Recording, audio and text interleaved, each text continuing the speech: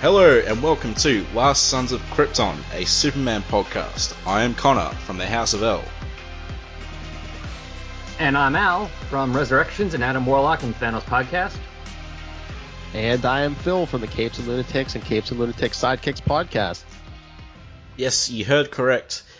Ray has gone to his home planet for this week. He's just got some stuff to take care of, so we're joined by, these two guys, which is really awesome. Thanks heaps for coming, guys.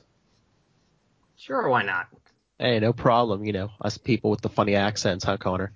Yeah, you crazy upside down people. But I'm sure you guys will probably recognize Phil as well. He's written into the show a few times and given us a few recommendations to cover. So, awesome to finally have you on here. Nice to finally talk to you. You know, I've talked to Ray a few times, so, you know. Oh, Ray's talked to everyone. Oh, yeah, Ray's been on every podcast on the planet. Yeah. Start up a new podcast and he'll find it. He'll come on there. And Al, and it's awesome to have you on as well. Don't worry, I'm not treating one of you guys more than the other. You know, everyone's no, it's really awesome to have new people on the podcast as well. And so you run a Adam Warlock podcast. Yep, Adam Warlock and Thanos, because it's kind of hard to talk about one without the other half the time. Yeah, cool. I haven't read any Adam Warlock, but I know he was used to make fun of John Byrne at one point, apparently. I might have missed that one. I mean, well, most of the stuff we've covered has been Bronze Age stuff, so Byrne would be barely on X-Men at this point. So I probably haven't got to that yet. Yeah, as my listeners know, I love talking about John Byrne on both of my podcasts. Because he's such a talented guy, but he's also such like a weird, like angry person. So yeah. You're talking about John Byrne or Alan Moore? John Byrne, but that also applies to Alan Moore. But I think Alan Moore's a good person. I'm not 100% sure about John Byrne. Yeah, that's a little nebulous sometimes. And Alan Moore also is a little bit more crazy. Yeah, I love that picture of him, and it's like Hedge Wizard. Like he's getting an interview, and the caption says Hedge Wizard or something. Because his head's like a bush, pretty much. Awesome to have guests on. We always love having guests on. So I guess this is the second time we've had guests on that isn't for a crossover. So you guys are like Superman people. So I guess tell us like about, I don't know, like what was your exposure to the character? How'd you get into Superman? Well, Phil, I introduced myself first, so why don't you go? Okay. Well, Connor, I'm like the same age as Ray, so I'm like an old guy. So that first Christopher Reeve Superman movie came out the same year I was born. That's like one of my very first memories is that first Christopher Reeve Superman movie. So that was a big influence on me. And then, so between the Christopher Reeve Superman movies and like the Super Friends cartoon, that was like my first exposure to Superman, and Batman.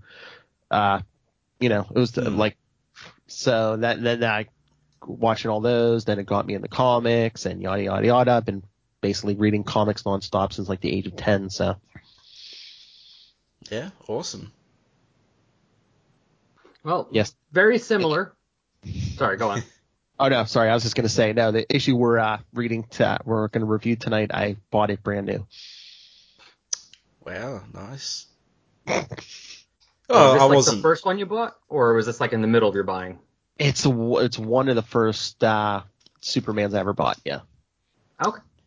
It's your favorite issue, right? Or is that someone else? It's one of my favorites. Okay. Just I don't know. I mean, the story's good, but I just wonder if it's more nostalgia than anything else. There's always a factor. I guess we'll get into that later, won't we? We'll uncover the mystery. Well, for me, it was very similar. I'm actually, I guess, a few years older than you. The big movie year of my birth was Jaws, so that gives you a hint. So I didn't see Superman in the theaters, but I did see it when it was on TV initially, and of course Super Friends growing up, and just knew who he was because everyone knows who Superman is. Even if they don't read the comic, you know who Superman is. Yeah. He's everywhere. Saw a couple of those movies, especially those early years of HBO where it would just play like 8 movies a month and play them over and over again constantly. So I know like Superman 2 and especially Superman 3, I saw a lot growing up. And once I got into comics and started with Marvel, but moved my way to DC, thanks to the 89 Batman movie. And actually, I'm pretty sure what it was is in one of those issues of Batman, I saw an advertisement for a new Superman story and was interested. It was just a few issues after this one, The Crisis of the Crimson Kryptonite. Oh, yeah. The whole story where he proposes Lois as well. And that's where I started reading Superman. Okay, cool. Yeah, it's good to have people on here who are familiar with this era of Superman as well. Well, I think a lot of people are more familiar than Ray. Okay, well that's true, but I've all meant in general because I read, like, I picked up all of the John Byrne trades. So like Man of Steel Volume 1 through 9, and then I read I've pretty much read everything afterwards, like until I can't even remember where I am at the moment. But Cat Grant's son got murdered recently, which was wonderful, and violent. Yeah, what was that, like 93 or something? Is it 93 or 94? I think I'm in 96 right now. Okay, well, I thought the murder was like 90. Yeah, I don't know, but long after Superman came back, I do remember that. Yeah, he's in his mullet phase. Yeah, oh yeah. But that was very surprising. Like, I'm like, oh, Adam will get away, he'll be fine. It's like, no, he's dead. It's like, okay, wow. But yeah, no, I'm looking forward to talking about this issue with you guys. But before that, as you guys know, I've tried to talk about current Superman a bit, like the current Bendis runs and the current Batman Superman title, because that's quite good right now, and I feel like I'll talk about it until it stops being good. So have either of you guys read? Well, I know you have, Phil, but what about you, Al? Have you read Batman Superman current ongoing? No, not yet. One of the, I guess you could say, I guess for comic collecting, one of the downsides of being married is that there is a budget you have to stay to and a space you have to stay to. Yeah. So right now, with a few exceptions, most of my physical comic buying are things that would be probably for the show, so mostly Marvel Cosmic. Yeah. With a few random exceptions. I guess there's something tangential to this because Legion of Superheroes will always be one of my exceptions to buy. Okay. So that's all. So there's that. But I do have the DC Universe app, so I am interested in reading the current Superman stuff, and I will probably be getting around to that eventually. Yeah. Well, I guess it's interesting. I think the Batman Superman title, I don't know what you think, Phil, but I think it's the strongest Superman title right now. Yeah, it might be. It's a really good story. Well, is that coincidence, or that's like one of the few ones Bendis isn't writing right now? I think it's a fun premise. Mm-hmm. I'm really enjoying the kind of who's infected with this aspect. I like those kind of stories, and and Superman's not like just a dumb brick, like some writers kind of make him. Yeah, they're actually playing up that investigative reporter thing. He's, he's keeping up with Batman on the detective side. I mean, it's a good story. It's a good premise. I'm just afraid they're going to burn out the whole Batman Who Laughs idea, like, because it seems like every month there's something with this guy. I think they've already burnt it out, but like as Marvel and DC are like, something's popular, let's make 12 more of it. Oh, absolutely. Yeah. I mean, look at Donny Cates right now, and Jeff Johns a few years ago. Like, they're just being milked. And how long until they run out of milk? Oh, yeah, because I mean, DC's been doing that for a while with Harley Quinn. Harley Quinn has to be everywhere. Yeah. And just this month with the Joker movie out, I mean, look how many Joker miniseries and stuff they have going on right now. Yeah. Well, I mean, they all do that for years. I mean, even going back to this time period. Oh, Justice League is selling well. Well, Giffen, do another series. Do Justice League Europe. Oh, you're interested in do Legion 2 and do this too. And oh yeah, let's see how much we can pump out of these people while they're popular. Yeah. Yeah. Actually, on a brief tangent, speaking of Joker, Capes and Lunatics, one of Phil's podcasts, did a review of it recently. I'll put a link to that in the show notes. It was a good review because there was 3 of you and you all had pretty different opinions on it, which was nice. Oh yeah. It's just funny because Charlie had the best. He liked it the most, and he's like, he really isn't a DC Comics fan. Yeah. See, I quite liked it. I guess because we've talked about it a lot on this podcast, so I will tell people briefly. I did quite like it. I gave it 3.5 out of 5 stars, which is like what I consider a pretty good film. Mm-hmm. But I don't think it's, like the second coming. And no. I don't think it promotes any negative messages either. I will say, like, why is every single live action Gotham better than The Dark Knight and The Dark Knight Rises? Like, I mean, is it just that? He just didn't even try to make it seem like Gotham in those movies. Like, Batman Begins had a great Gotham. They basically, I mean, didn't they use like Chicago in some scenes? They didn't even like try to disguise Gotham. It's like, wait, this is Chicago. Oh, hey, it's funny. The Dark Knight Rises. You can't see me, but I'm in a scene in that movie. Wait, really? Oh, cool. Yeah, the stadium scene. Oh, cool. Oh.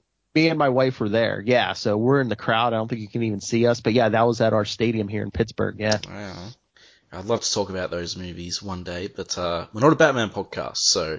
Yes. But I do have lots of thoughts on those. Maybe I'll do something one day and I'll invite you. Oh, that'd be amazing. Thank you.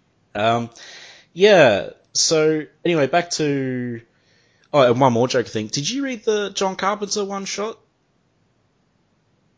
I didn't know, but I know my one co-host was telling me that came out this week. Like I said, there's so many things. I'm like, oh, was that the one Carpenter's writing? So yeah, I might maybe when I go to the store this week, I might pick that up. Wait, John Carpenter? Like, The Thing, Halloween. Yeah, no, him.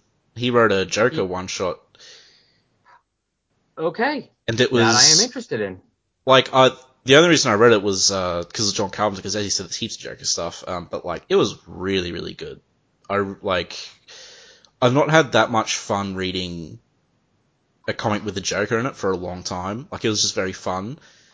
Because I read Brian Azzarello's Joker a while ago, and this kind of left me with the opposite feeling, because I thought that took itself really seriously, and it was just... yeah. Anyway, Batman Superman 2 was good. I'm looking forward to the next issues. Batman Who Laughs is just good as a plot device for me. Yeah. I don't really care about him as a character, because as Ray said, it's kind of silly. Sometimes it's better when they hold off on these characters. Like, let us want them. I mean, going back to what I said before about reading Batman around the time of the Keaton movie came out, Joker was barely in it, and half the time it was like a little cameo of him, like in the background, recovering from, I think it was the wounds from Lonely Place of Dying.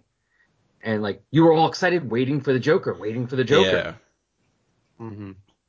As opposed to every month, here's the Joker again. It's like, okay, that's nice. Oh yeah. Yeah, it's better in little bites, because like even Marvel does that. Like when they first brought Venom in, they do like once a year Venom would show up, but then they just started throwing miniseries after miniseries on. It's like, yeah. Yeah, or Doom. When Doom's fighting the Fantastic Four every single month, it's not as exciting as when you're wondering where's Doom and what's he up to. Disney, if you're gonna make a Fantastic Four movie, don't make Doom the villain right away. Don't up Doom. And don't make him have like a really Weasley voice either. And don't have him be in the same accent that gives the Fantastic Four their powers. Yeah. I mean, so many tangents. I love it. Like, I loved I really liked the two Fantastic Four movies in the 2000s. I thought everything in them was great except for Sue and Doctor Doom. I thought they were really terrible, but like everything else I thought was great. Mr. Fantastic, Human Torch, The Thing was great. Silver Surfer was fantastic. Lawrence Fishburne, that was awesome. Yeah, that was good. He was really good as the Thing. He was great as the Thing. Not the best version of Galactus. A giant cloud. Yeah, no. Well, you see him inside the cloud though. Sort of. You see, like, I mean, the silhouette of the head, yeah. Yeah. See, I'm one of the minority. I really liked that sort of version. I thought it was kind of scary that it's just so vast, and then you see him inside this huge stormy cloud. I'm sorry, it's a giant purple alien in a skirt or nothing. And he must have bare legs. Yeah. Yes. Anyway, so actually just moving on. So about Bendis Superman. So can we start with Superman 15 because I have a bone to pick with this book. Sure, it's your show. Go ahead. Yeah. And since I'm not sure when I'm going to read them, I'm not worried about spoilers. So don't worry about that. So this is the one where the Legion pops up, but I'm not going to talk about the Legion. So the Superman title, right? You pick it up, and he sets up, and in the Superman Man of Steel mini, he sets up this whole mystery with Rogol Zaar, Krypton, and Jor-El. Says lots of questions. The big ones being, who is Rogol Zaar? How was he created? What is Jor-El's role in all this? And how is Krypton destroyed? Now, I didn't really think it was a great plotline, but with the amount of time devoted to it, I still wanted to see some payoff. Yeah, I mean, I don't know if you want to give anything away, but it's just like he was building up, and then just ended it abruptly at issue 15. Yeah, full spoilers. So yeah, he ends it abruptly. It's like he gets bored with that plot line and just discards it. So it felt so weird. I was like, did I miss an issue somewhere? Because all of us, okay, so Rogol Zaar is locked up, and it's briefly mentioned he's Kryptonian, I think, and then it's mentioned that Jor-El got sent back in the past to die on Krypton, and we see that. Where he was supposed to be, yeah. Yeah. That was pretty cool, actually. We get no actual explanation for anything. It's like, okay, we still don't know what happened to Krypton. You said Jor-El created Rogol Zaar? How? Why? These are questions that need to be answered. I was just kind of dumbstruck after I read the issue. Because, as I said, I didn't care about it that much initially, but I still wanted payoff with how much it was built up. Oh, I know, for at least the last year, it's just been year and a half, maybe. It's just been like, oh, Rogol Zaar's the next big thing. Oh, Tremble, here comes Rogol Zaar. And it's just like, oh yeah, it's done. Yeah, Jor-El's back. I'm not even kidding. Of all the comics I've read, I've never come across anything like this. I mean, I think it's one of Bendis' weaknesses. He just sometimes his pacing is way off. And my whole theory is I like some of his stuff, but street level stuff. I love his Daredevil stuff. Yeah, Jessica's good, even his Spider-Man. But it's once he gets too, once you get into your Supermans or your Avengers or something, I don't know, he kind of loses something. Yeah. I feel like he changed his mind halfway through and he's like, you know what, I want to tell a story about John. And he just kind of brushed the other plot away.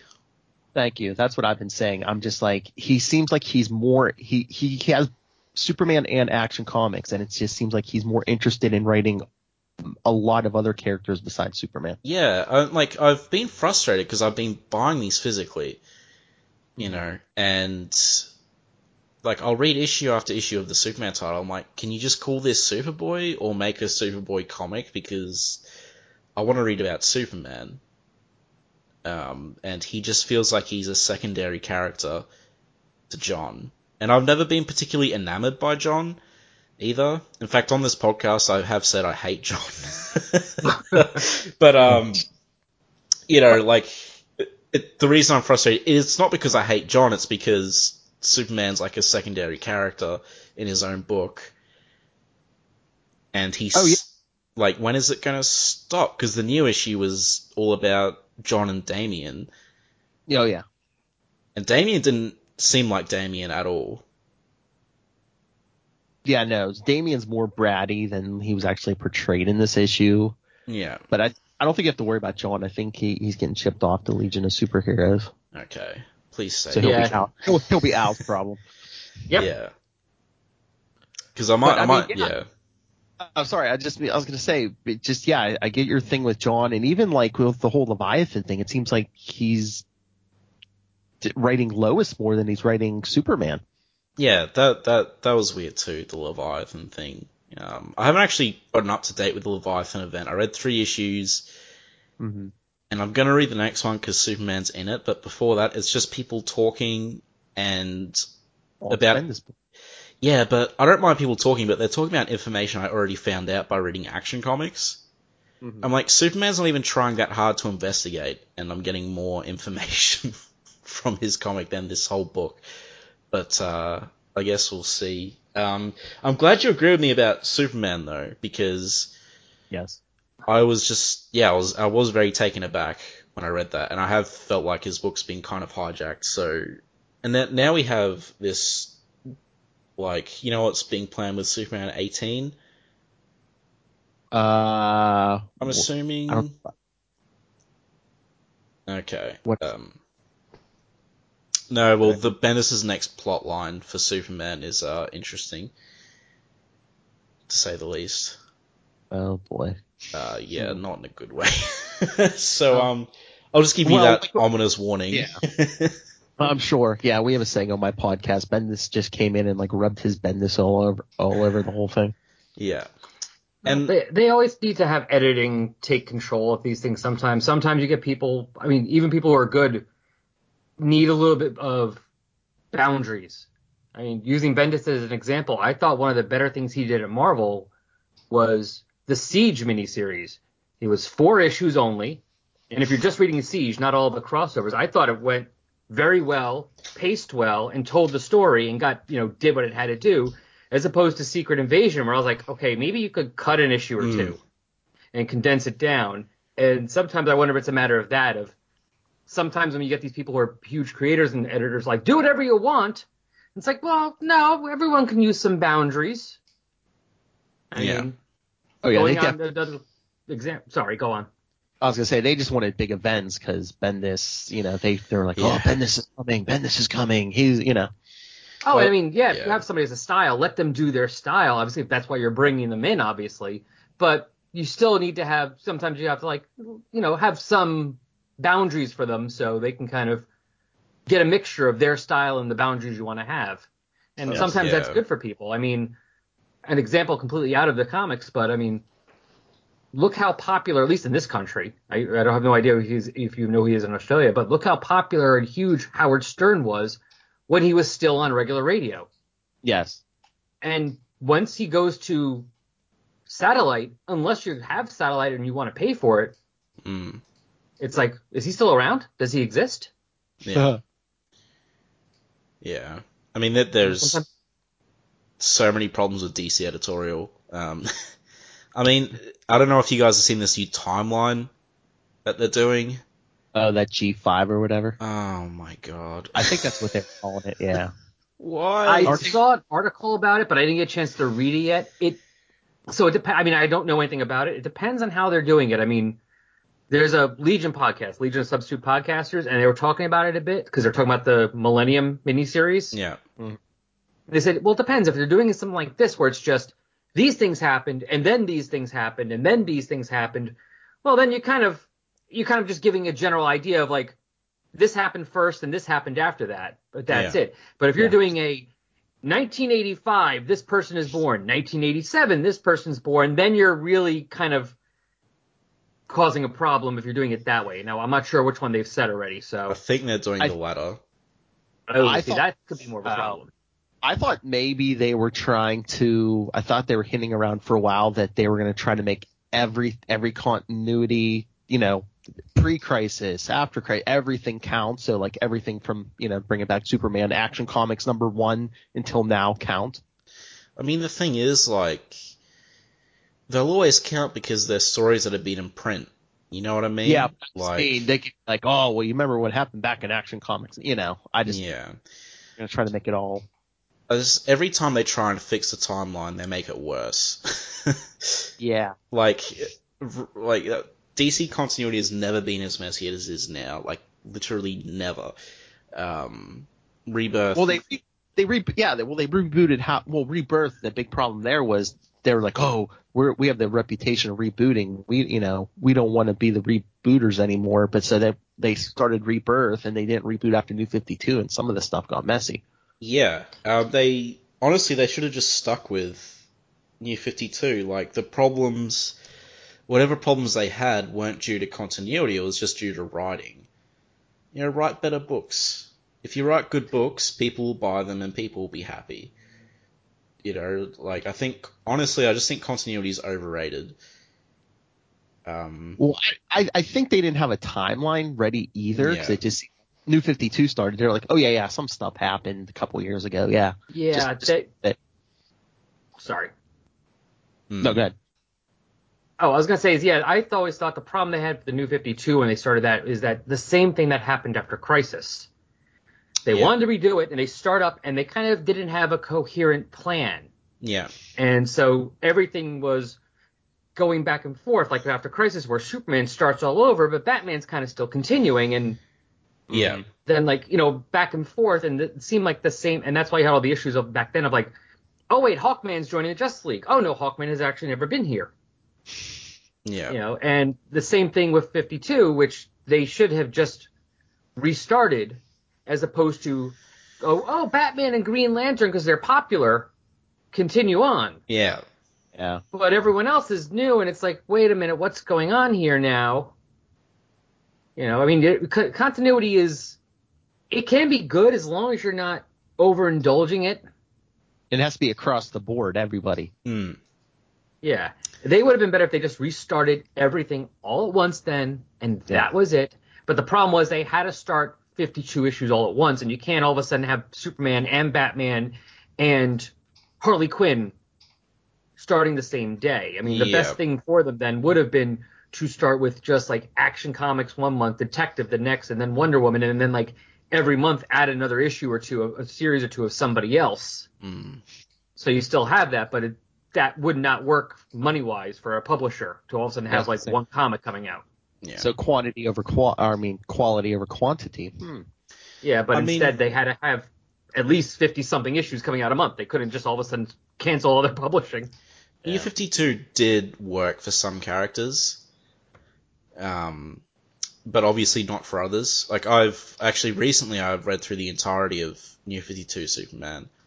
For the first time, a lot of it. I'd read a lot of stuff as it was coming out, but it wasn't that complicated. Like, the most questions are raised were like, has Superman died before or not? But that was pretty much it. It was like pretty coherent. But then when Rebirth Superman came out, you replaced the current Superman, like the alternate reality Superman, who has this completely different backstory. And then, he's interacting with all these people, and they're like, it was so... It's not confusing, because I know what's going on, but it's like, man, what are you guys doing? Like, I get why they brought Post-Crisis Superman back, but it was so... I don't know, it was just handled really weirdly and terribly as well. Like, it was just so... Like, I was reading Final Days of Superman, the New 52 Superman, and it was a good story. Like, Tomasi did what he could with it. And I felt bad for the character, because it's like, man, you're being killed by editorial. Exactly. I mean, I don't know. I know, Connor, you've said you like the, the Grant Morrison Action Comics that, I mean, it was a good story, but I think the problem with Superman in the New 52, it's like, his parents were dead again. He wasn't with Lois. They were kind of making him like an outsider. And I'm just like, I don't know. I just see Superman as like, friend to everybody. And it seemed like a weird tone. Like if you wanted to like isolate anyone, I would have isolated Batman and had him with no partners. I guess because, I mean, that's the thing. I guess one of the reasons because I like Post-Crisis Superman, but that's like the only version that's not an outsider. Mm. You know, I absolutely love Bronze Age Superman, and he's like the epitome of the outsider. You know, he loves everyone. You know, he's not like weird, creepy outsider. But you know, he has that sort of sense of loneliness because he knows he'll never fit in. He'll never be able to have a kid. He'll never be able to, you know, he feels alone. And I kind of prefer that type of Superman. Because if I had to choose a favorite era of Superman, it probably would be the Bronze Age. But it was different to Post-Crisis. Because he got together with Lois very early. Yeah. So yeah, but I think you by can issue do 50. Yeah, I think you can do, you know, the best of both worlds though, because you know you brought Post-Crisis Superman back, you made a lot of people happy, but then you alienated a bunch of other people who did like the New 52 Superman. You know, now they've tried to kind of fix that with Reborn, which, you know, I don't know, it's all a very weird thing. Yeah. I just wish Didier would leave. Get someone else editing. Oh yeah, I heard DC they had some, I don't know if they've cleared everything up, but they were having problems for a while. Like I mean like major problems, like they were considering not making comics anymore. Yeah. Yeah. Well, that's back and forth always. I mean, what about the whole thing about them trying to sell it to Marvel back in the 80s? Lord. So, Can you imagine if they did that now? oh, it'd be impossible now. It's way too much of a monopoly. Mm. You know, plus they couldn't anyway. They're owned by between the Warner and Disney. Although, yeah. Well, someone would have to sell, yeah. Until Disney buys Warner. Exactly. Then you really would have to reboot because you know they would want all those characters in one universe. Mm. You would have to do a complete total reboot. To be fair, if you're actually not that I think they should, but if you actually are going to have Marvel and DC as one universe now, that is a pretty good reason to reboot. Oh yeah. Yeah. Be weird though. I mean, whether it's good or not, a good idea or not, is a different story completely. Yeah. But pretty epic thought. Yeah. Well, moving on. Actually, just one last thought. You know, I found a way. I think because the way I've been thinking about Superman a lot lately. But well, I mean, a bit more than usual, I guess. I don't know. Just about the sort of thing you said, Phil, because I'm pretty aware there's there's two camps of Superman fans. I mean, there's lots of camps of Superman fans, but in regards to like Superman having a family and stuff, and the Kents being alive, there's definitely two camps there. Some people are like me, and they prefer him, you know, as more lonely, and the Kents are dead. And then there's the other camp, which like him having a family and, you know, all that stuff. But I just feel like the best solution is, while he was young, for a big chunk of his career, have him be that outsider, you know. But then as he grows as a character, he meets Lois, he has a family with her, and becomes sort of the Superman that's around now, which is kind of what's happened in current continuity. But yeah, sorry, that was just my rambling thoughts on the matter. No, I just think like Superman and like all these characters, I think it depends when you started reading. Yeah. Like whatever the first story was, that kind of sets the tone for what you like. Definitely. Yeah. That being said, like, my first really big memorable Superman thing was Superman the movie with Christopher Reeve. And I like Christopher Reeve, I like him as Superman, but I'm mixed on the movie itself now that I've read so much more Superman, as you probably know, because you probably listened to the episode I did with Tyler and James and stuff. And like, Yeah, I even... that long episode. Yeah, very long episode. And I even sometimes I have dark thoughts, and I'm like, is Superman the movie the worst thing to happen to Superman as a character?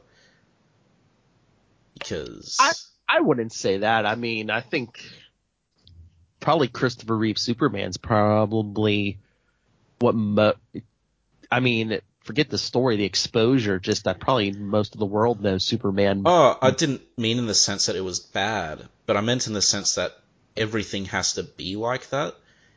Oh, you mean like limiting? Yeah. Because now that's what everyone knows. Because kind of like for 50 years afterwards, people, any article about comics would still reference the Batman TV show from the 60s and say, bang, zoom. Yeah. Like every time I see someone draw Superman in like a mainstream comic like Christopher Reeve, I scream inside. The guy's not even around anymore. It's just like... No, I don't have anything against Christopher Reeve. I'm just like... Yeah, I know, but I'm saying, yeah. I know. Yeah. It's weird, but I think... I mean... Maybe is it just now that we have too many different versions of live action Superman that, But it's always been like this, I think. And, I just draw Superman like Superman, not like Christopher Reeve, because that's a very specific version of the character. Mm-hmm. But do you think it's that same effect we were talking about? Do you think a lot of the artists who are around now, maybe the Christopher Reeve movie was their first exposure to definitely. Superman? Yeah. So. Oh, yeah. I mean, that's the reason why Hal Jordan and Barry Allen are back. Because those are the ones. Yeah, that's the ones that he was reading. Yeah. Trust me, in 20 years, if the next Jeff Johns will probably want to bring back Wally and Kyle as the main ones because that's the ones they started reading. Yeah. But I mean, like, that's fine as long as you're not killing off other things to bring back the stuff you love, if you know what I mean. Oh, yeah. Which is kind of like, as anyone who listens know, I really hate Secret Origin by Jeff Johns because he just scrapped all the other origins and wrote his like fan fiction of Superman the movie. Then it's like not as good as Superman the movie. So, but anyway, I can't wait till the Secret Origins episode. That's going to be fantastic. But to be fair though, you could say John Byrne did the same thing. He took, he changed, he did his own origin of Superman and got rid of the old one. Yeah. So yeah. That's just what they have them do. But I guess my point more was like Jeff Johns was just taking stuff from his childhood he really liked. I think a lot of John Byrne's Superman was like editorial decisions as well. And it was also a different creative take on the character that hadn't really been done yet. Whereas Secret Origin didn't really offer anything new. Can't argue that one. Yeah. Anyway, if you guys want to write in feedback or guess for the Secret Origin episode, you can go nuts. We'll need someone positive on there for Secret Origin because I won't be. So, but moving on from all these various ramblings and stuff that people I hope love, we are here to cover two things today. So we are going to be talking about two of the Superman Fleischer shorts and Action Comics 644. Now, due to my incompetence, I do not have a synopsis for Superman 644, but that's fine because we'll just go through the issue anyway. So, and we'll also be talking about, that era and the events surrounding Action 44, the characters and stuff. So, is there a preference? Did you guys want to start with one in particular, or? It's up to you. It's your show. Yeah. You're the guest, though. The guest of honor. I'm good with going comic first. Okay, sure. All right. Well, let's start off with we've been talking a lot about post-Crisis Superman. So why don't we start with Action Comics 644 by George Perez and Brett Breeding. So I will just read out the credits before we get started. So the story is by Roger Stern and George Perez. Art is by George Perez and Brett Breeding. Lettering is Bill Oakley. Coloring is Glenn Whitmore. Associate editor is Jay Peterson, and editing is by Mark Carlin. And we have a very good cover here. It's an ominous looking Superman, the grey and black costume, sort of, red eyes glowing in the dark. Kind of red eyes of anger. Yeah. A la Superman 3. Yes. Without the drinking or the super dickery. Check out peanuts. Yeah. riding the Leaning Tower of Pisa. That poor shopkeeper. Yeah, oh, it was so good. But yeah, so this whole issue essentially is, for a while, okay, so that's the thing with this era of Superman as well. Everything's very flows into each other. It's like one big kind of story, but there's never any sort of break in the story, which is a complaint I have about the era, because it can be hard to get people into like some standalone stories because there's so many references to other stories. Because it's like they had like three monthly books that each had their own creative team, but it was almost like a weekly book because like the story would go from one to the other to the other.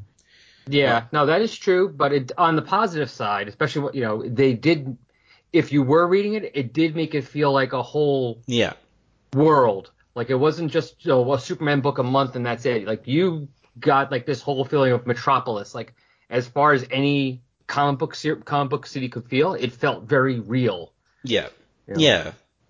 Yeah, definitely. It's just it'd be nice to get best of both worlds. Because like I enjoyed Death of Superman so much more when I read everything leading up to it from the start. Like when I went from John Byrne's reboot to Death and Return of Superman, all in one big thing. I enjoyed it so much more because if you just read it by itself, there's so many things that you don't know. You're like, who are these weird rock people that started Death of Superman? Like, why are they there? Who's this guy with red hair? Yeah, exactly. Why does Lex have red hair? And people don't know if he's Lex. Who's Supergirl? Why does she turn into goo when she gets punched? That was like a big thing. The first time I read it, I'm like, wait, is Supergirl dead? Why did she turn into like a goo thing? Who's this Bibbo? Yeah. He's my favorite. Yeah. But I mean, that is a good era from the John Byrne Man of Steel. It is, yeah. Yeah. It's a great era. So this is following up mostly from a storyline called Exile. No, not Exile. Well, pretty much Exile. I don't know. Superman's mopey phase. Yeah, it's like you said, it comes out of Exile, but the reason for Exile comes out of the Pocket Universe story, which is where Matrix comes from. So, like you said, though, comes from two different storylines. Yeah. So he finds Matrix in the Pocket Universe storyline, which is like he essentially goes to a pocket universe created by the Time Trapper. I know it is as confusing as it sounds. And that pocket universe is essentially like the Silver Age. And Superboy and everything is running around. Superboy ends up dying, but the whole thing is General Zod and his two cronies ended up breaking out, like the Silver Age versions, and they just totaled the whole pocket universe. They killed everyone on Earth, yeah.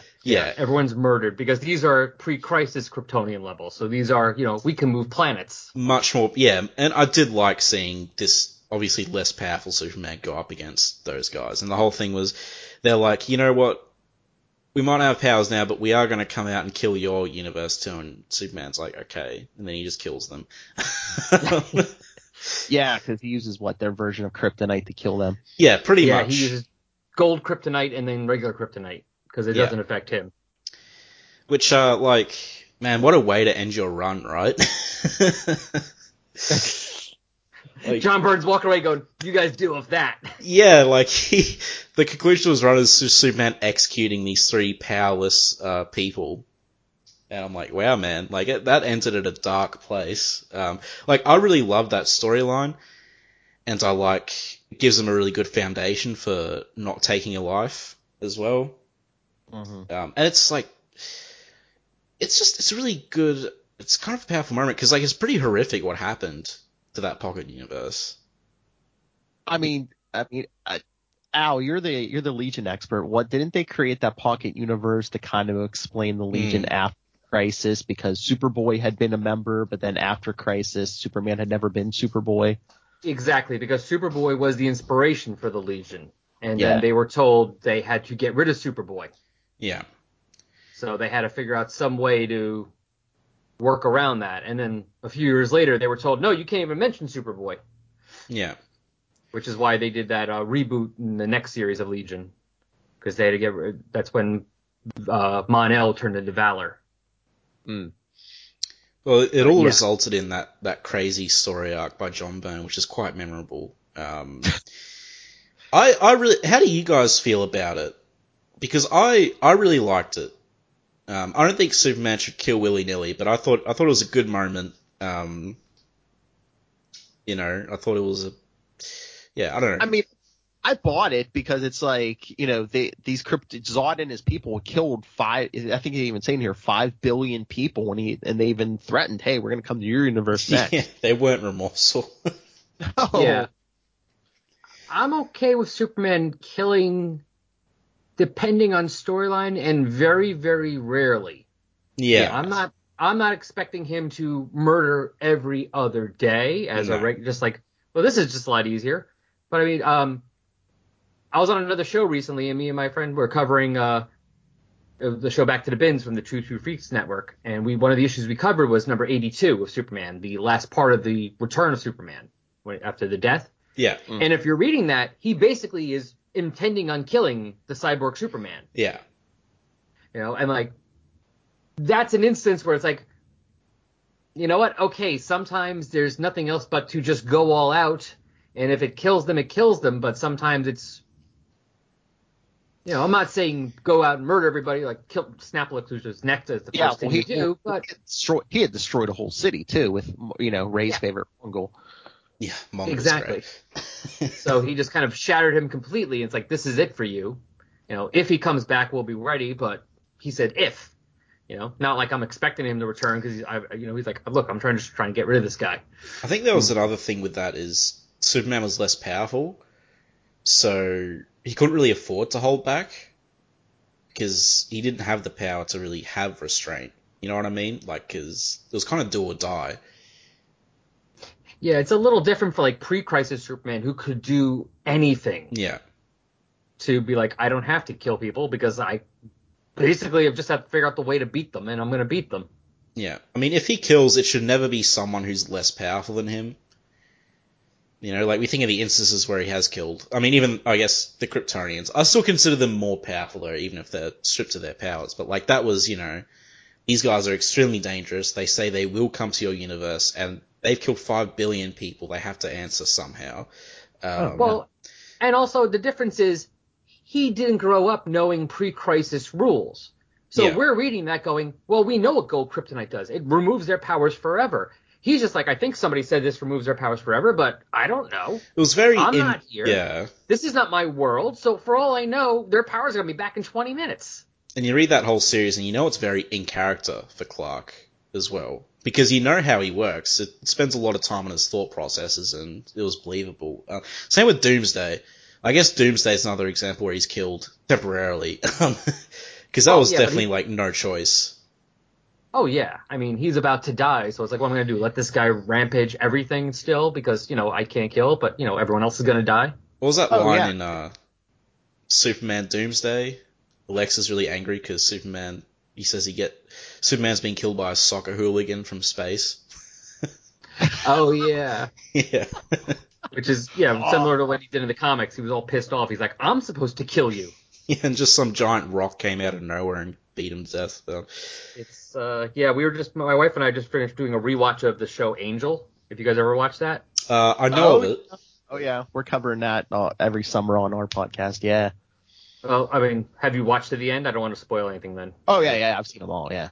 When Lorne kills Lindsay? Yeah. And Lindsay's like, no, we're supposed to have the big epic fight, not, you don't just kill me. Yeah, the sidekicks. This is not supposed to happen. Kill me? Yeah. Yeah. This is not supposed to happen.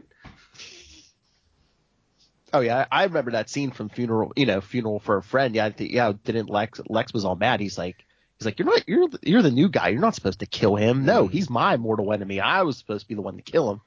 Yeah. Can I say Funeral for a Friend, I feel like, is the best part of the trilogy?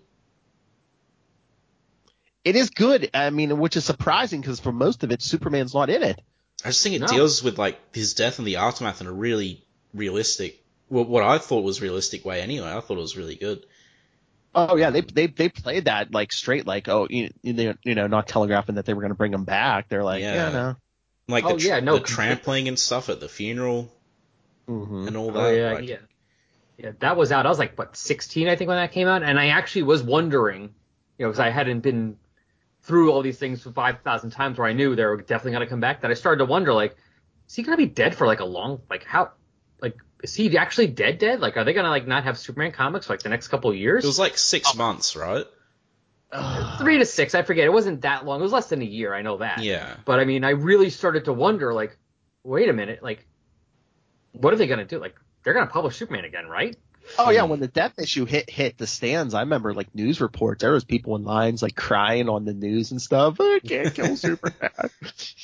Oh, that was before they did these so many times that we knew. It's like, oh, Yeah. James Foster's Thor. Well, Thor will be back. Don't worry. We know that's going to happen. Oh yeah. Anyone else takes over for somebody now, it's like, well, they're going to be back. We know this. Or if they die, see in a year. Even Jor-El doesn't stay dead. No one's safe from resurrection. You'd think Jor-El would be like, he would be in the stay dead category, but no, he got brought back too, so I'm gonna have zombie Mara Park Kent running around soon, I think. That club's getting smaller and smaller. Clone Uncle Ben. It's really just Uncle Ben and, because Bucky left it too, so it's really just Uncle Ben and the Kents. I'm sorry, not the Kents, the Waynes. Yeah, the Waynes. I don't know. Their Flashpoint Batman's running around right now, so is he? Around. Yeah, Tom King has Flashpoint Batman running around. Yeah. Oh wow, crazy. So, Flashpoint Joker too? No, they haven't had her yet. It might as well bring him back. Continuity, guys. Sitting there all by himself. It's absolute madness. Or Uncle Ben's all by himself, like no one's here anymore. Going back, so Matrix, this person, she was like the last survivor of that whole debacle in the Pocket universe. And Matrix is essentially like this artificial thing, which became, like, thinks it's Lana Lang, who is Supergirl. Yeah, didn't that universe's Lex create her? Yeah, and she kind of like the form of Lana Lang. She's a protoplasmic thing. She basically is like shape-shifting and psychokinetic abilities, so she... Yeah, and now... thinking she's the people she's pretending to be. So that way they can have Supergirl without, because they wanted him to be the last Kryptonian. Yeah, which I totally get. I'm in that line of thinking that he should be the last Kryptonian that isn't evil, but... I'm fine with that as long as we're just talking about there's an exception for Crypto. Because, he's not a Kryptonian, he's a god. I'm in the exact same boat, actually. Like, I love Crypto. He can be there. I am all fine with Crypto being around. And I also love how they redid his origin so that he ended up in the Phantom Zone after defending Baby Clark. Yeah. Instead of Jor-El just, like, using him as a test thing, sending him off into space. You're all so horrible. I'm going to send your puppy to space, and then I'm going to take this monkey. I'm like, Jor-El's just kicking everything he can grab into space pre-crisis. He's such a dick. Whereas in this, it's like, it actually makes sense, and then Clark rescues him from the Phantom Zone later, and it's nice. But, yeah, I mean, that being said, I don't mind if Supergirl's around. If I chose, I'd prefer she'd be like this or like what they did in the animated series. Yeah. Was she a Daxamite in the animated series, or was it just like another planet in the same sort of area? I thought she was still basic. I mean, it's been a while since I watched some of those things, although I'm rewatching Batman. But I thought the Supergirl in the animated was basically Kara Zor-El, his cousin. Or was it? I can't remember either. But wasn't Argo in some versions like ripped off the planet before it exploded? So was that what they did? Well, in the animated series, she wasn't Kryptonian. She was from another planet. And he found her via distress signal or something. But it was like a planet in the same solar system, I think. So, yeah. It's been a while since I saw those early episodes, so I just assumed she was just Supergirl. Yeah. Actually, I just covered the first 3 recently for another podcast that'll be debuting soon. Not my podcast, I was guesting, but it's animated DC movies. It'll be good. Anyway, yes, so he took Matrix to Mara Park Kent, and Lana just dumped this thing on them, and he's like, hey, can you guys look after this? I mean, he always I'm does out. that. I mean, He later on does. he does it with. And they're like, sure, man, we can do that, Clark. And especially after he exiles himself into space, because yeah, which is like probably in my top 10 Superman storylines. The whole exile thing was awesome. You know, good. Like, I love just, you know, he's just wandering around space, coming across weird stuff, and the Mongol stuff was good. I actually did you guys get the Exile Omnibus that came out last year? No, I don't have that one. No, I have it in the trade, but not the omnibus. Oh, it's gorgeous in the omnibus. Like, the artwork is so good. I highly recommend it if you ever get the spare funds. This issue's in that omnibus, actually, as well. But yeah, it was that the whole thing is like Superman was feeling guilty over killing the Kryptonians, so like he was running around basically in his sleep as Gangbuster. Yeah. And then he's like, oh my God, I'm out of control. You know, how do I know I'm not just gonna run around killing people or something? So that's why he exiles himself into space. I could have done without the whole he was like moonlighting as Gangbuster thing. It just makes things convoluted. I think you can just have him be guilty and leave. It's shocking where it's like, you know, they didn't want some rinky-dinky explanation why he would just exile himself. He's like, oh my God, I can't trust myself. Yeah, that's fair. But I think like killing people is a pretty solid reason to exile yourself. But if you're Superman anyway. But I actually was taken aback by Gangbuster. I didn't think it would actually be Clark under there, but you know. But that brings us here to this story entitled Doppelganger, which has a nice opening page where Clark is flying back to the farm. Some beautiful George Perez art. Yeah. Oh yeah. Yeah. Can't go wrong with Mr. George Perez. No, God no. Yeah. So he's coming into Smallville and stuff. Everything's kind of trashed. Well, there's like one building that's been trashed, and everyone's like, only one person could have done this. It only could have been Superman, but you're right here. So who was it? And yeah, Clark's putting two together. It's like, hey, I left this, superpowered thing with Ma and Pa, and so he flies over to the Kents, and yeah, he sees himself inside, which is like this really weird, like not hostage situation going on, but kind of. Oh yeah, because everyone looks pretty scared.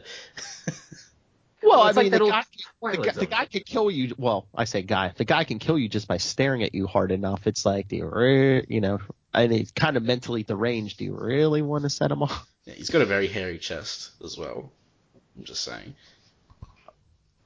I think so did Superman at this era. Oh, totally. Oh, I'm just pointing it out because I'm looking at it right now. So he's all just Yeah. he has that really crazy look on his face. He's like, I love pancakes. So what a wonderful breakfast we're having. My 3 favorite people. But I do like how they do this. When Clark's talking, they both kind of start talking. There's this really weird link between them. Oh yeah, because of the Eradicator. Yeah, which is a whole nother story we won't get into. I mean, he just basically gets this Kryptonian machine when he, during exile, which basically link their minds. Yeah, the Eradicator is the epitome of just does crazy stuff by being around. But they start fighting. Well, I mean, Matrix initiates a fight, but they start fighting because, Matrix is kind of losing it. Confused. Just a bit confused, because the whole thing is Matrix thinks it's Clark Kent, and was even spending time as Clark Kent during exile, like in his apartment and stuff.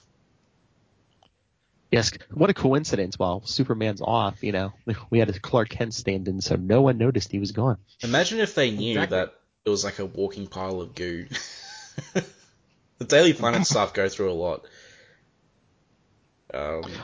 All the Clark Kent is a space alien headlines, and they wouldn't be far off. That's another good point. Yeah. So he's taking him to the quarry where he's accidentally holding them hostage is how I'm going to word it, because he is, but he doesn't mean to. He thinks he's defending them. Yeah, there's a lot of like really great panels here, like his eyes going red while he's like smiling kind of innocently. Oh yeah, page 9, I think, right? Yeah, page 9. Yeah, that's a pretty cool one. Like it's almost like he's smiling, and you're almost like, are you gonna just fry us now? Yeah. Oh yeah. But then page 10 is that splash page where he like makes the gray costume. Yeah. Which is like it reminds you like, the old, the black and white George Reeves. Yes. Because that Yeah. was like the actual color of the costume that they used. Because obviously they weren't filming in color, so they had to choose like these grays and browns to make it stand out on black and white. I wonder if it's like an homage to that. Maybe, I'm not sure. I could see that. Like, I would chalk it up to coincidence, but a lot of these guys right now would have grown up watching that show, so... Oh yeah, because this is, what is it, 89, so yeah. Yeah. So that show would have been out relatively for them the same, like, same time difference as this comic is for us. Yeah, I mean, even John Byrne said, he was very inspired by the George Reeves cartoon with his Clark Kent. The slicked back hair and stuff, the different spectacles.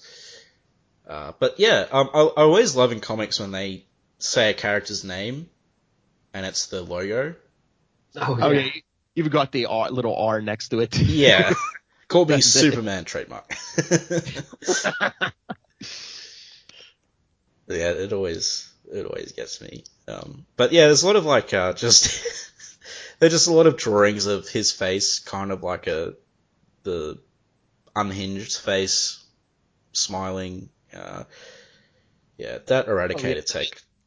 And Clark's like all clean shaven, and Matrix, has the stubble going on, and Yeah, I mean we're getting kind of Superman 3 here, kind of. Yeah. It's like, Even the hair's unkempt and everything. yeah. So I mean the poor Kents, right? Like they're pretty elderly. They don't have to put up with this. I just like Lana too. It's just like, I knew the guy in high school. Now it's just, Yeah. getting in all these dangerous situations. And because she lived with him, she got turned into like a manhunter probe or whatever. I was gonna say that, yeah. And Lex Luthor kidnapped her at one point, and his people worked her over. Yeah. Yeah, these guys have been through a lot. I want to divert just briefly, like I do in this podcast a lot. Because as I said, I mentioned I read through all the New 52 recently. I actually thought most of it was pretty great. But you know what I really hated? What I thought was garbage was the Truth arc. Where he gets exposed. Outed. Yeah, I don't mind his identity getting outed, that's fine, but like they just changed his personality completely. It's like I felt like editorials like, no, you got to make him ride a motorcycle, have a beard, and be a jerk. Yeah. It's like he was not the same character. But anyway, his identity gets. You mean casual Friday Superman? Yeah. Because he didn't even have the suit or anything. No, and it was just bad. Like everything took it. Like Greg Pak's Batman Superman title was probably my favorite title in the New 52, and the writing in that just took a huge hit because editorials obviously telling him not to write Superman.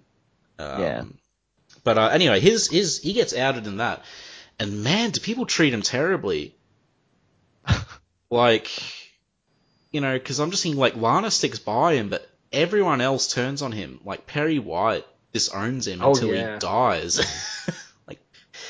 And it's just... Oh, I just remembered. Is that what you were talking about? That's what's coming up in Superman? Because isn't Bendis supposed to be outing him, Oh, yes, too? that's what's coming up. Which is like, that's why... right. I remember seeing something about that. Why is he doing it? It's not going to stick. And... Because he loves that gag. I mean, he did it to Daredevil. I mean, it worked. It worked for Daredevil. That was kind of like a fluke. Yeah.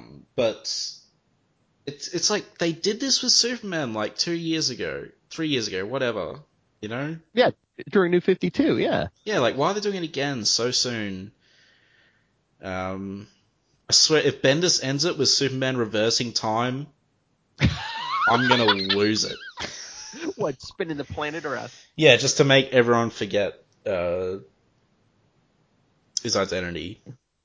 Or he could do a super kiss, but that like super kiss 6 billion people. But anyway, back to my point. Like a lot of the reason people hated him. Okay, well, people just hated him because they were jerks. For one, Yeah, they're like, this guy saved the planet how many times, and now you're hating him because he was like lying to you about his secret identity. The guy has a right to have a private life. But anyway, the reason Perry hated him was because of situations like this. The amount of times he put the Daily Planet staff in danger because he was Superman, and like these alien beings would home in onto him, I thought was like a pretty good point.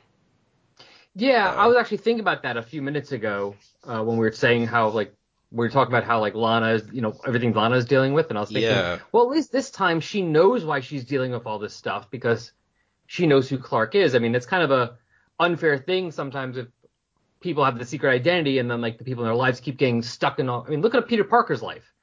Yeah. If you're in Peter Parker's life, you're either going to get killed and resurrected. You're probably going to get superpowers. You're going to lose superpowers. You're going to get cloned. And it's like, at least Mary Jane knows why this crap is happening to her. Yeah. Yes. It's a bit irresponsible.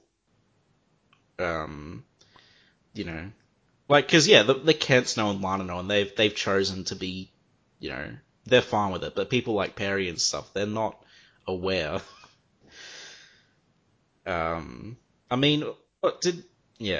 Perry's son didn't die because of Superman. It was just involved, the whole Satanus thing. Yeah, well, that was Jerry's own dumb choices. That had nothing to do with Superman. Yeah. You can't blame that. No. You mean the kid Perry White thought was his son? Ooh, yeah, that was a good twist actually. I like that. It was a bit soap opera, but I was all into it. It's like Lex has a kid. Not anymore. No, not anymore.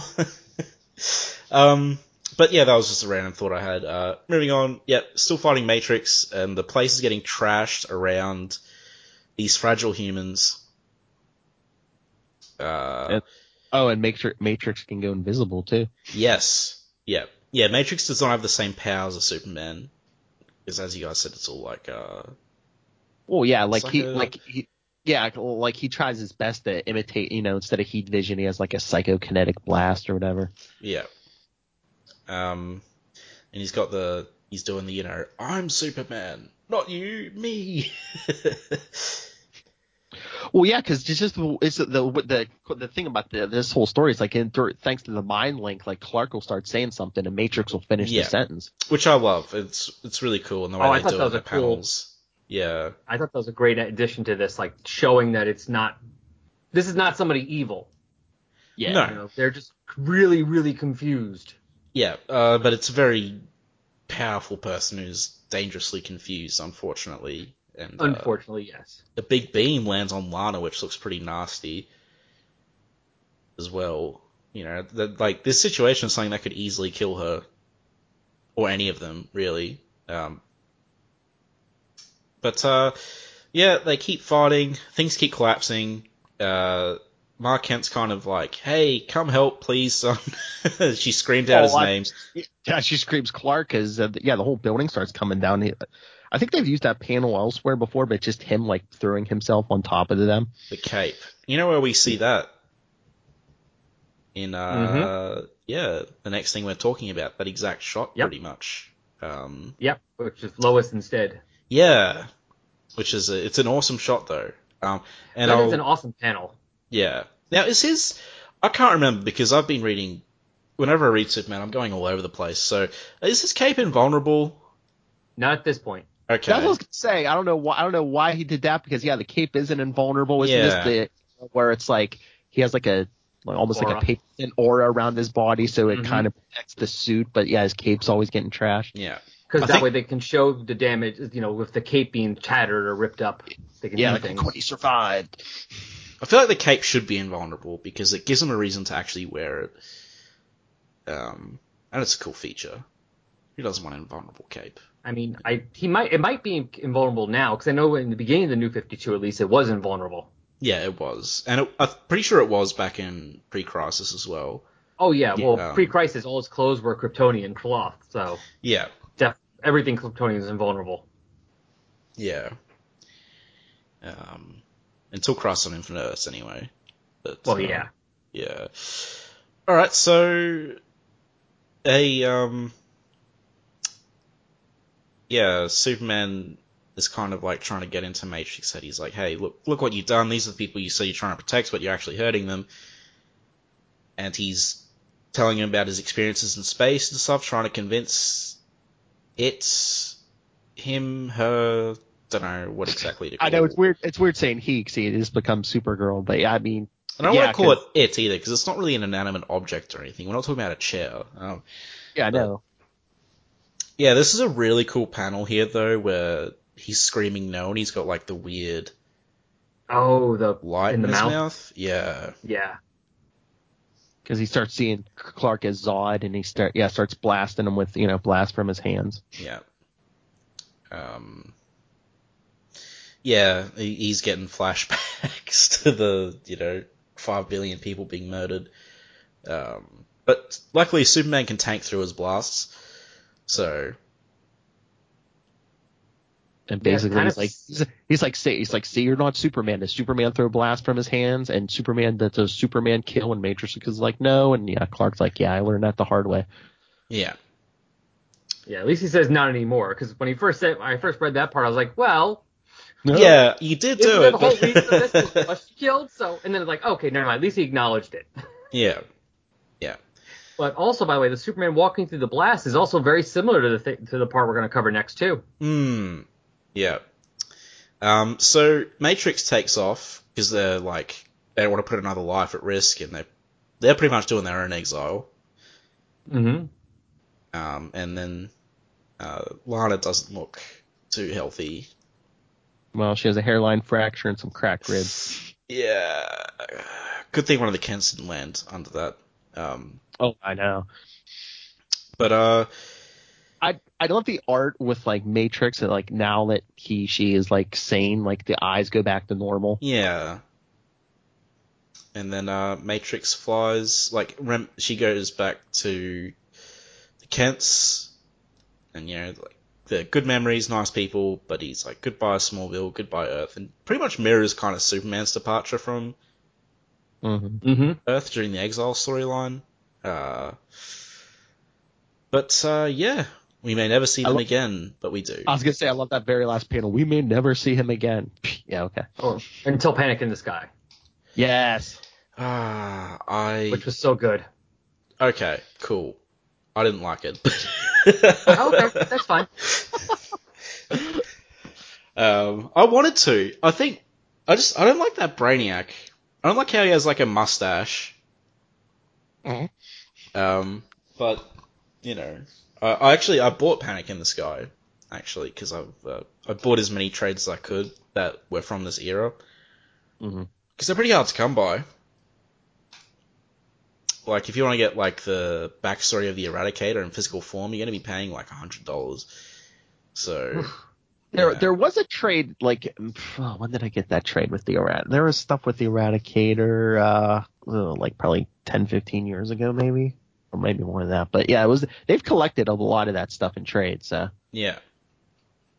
They go back and forth with that. They'll start volumes of it, and they'll stop. And the thing is, there's also a lot of these volumes, collections where it's just like different stories, not in sequential order. It's like, here's Brainiac stories, and here's Best of Lex Luthor, and here's issues showing Lois and Clark's relationship because the Lois and Clark TV show's out now. So.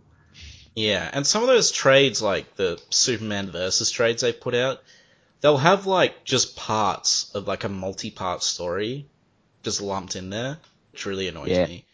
But we got that Superman Exile and other stories omnibus last year, which collected Exile, but like also a lot of stuff before and after Exile as well. So maybe there's hope we'll get more if we got that, because I didn't really see an Exile omnibus coming, but we got it. So it'd be nice instead of another Death and Return omnibus, because I have like 3 of those now that they've put out. Maybe. He has other stories. Yeah, there's other things he's done. I was gonna say, do you think some of these stories they're hesitant to put in trade because it's like it's not this Kryptonian Supergirl?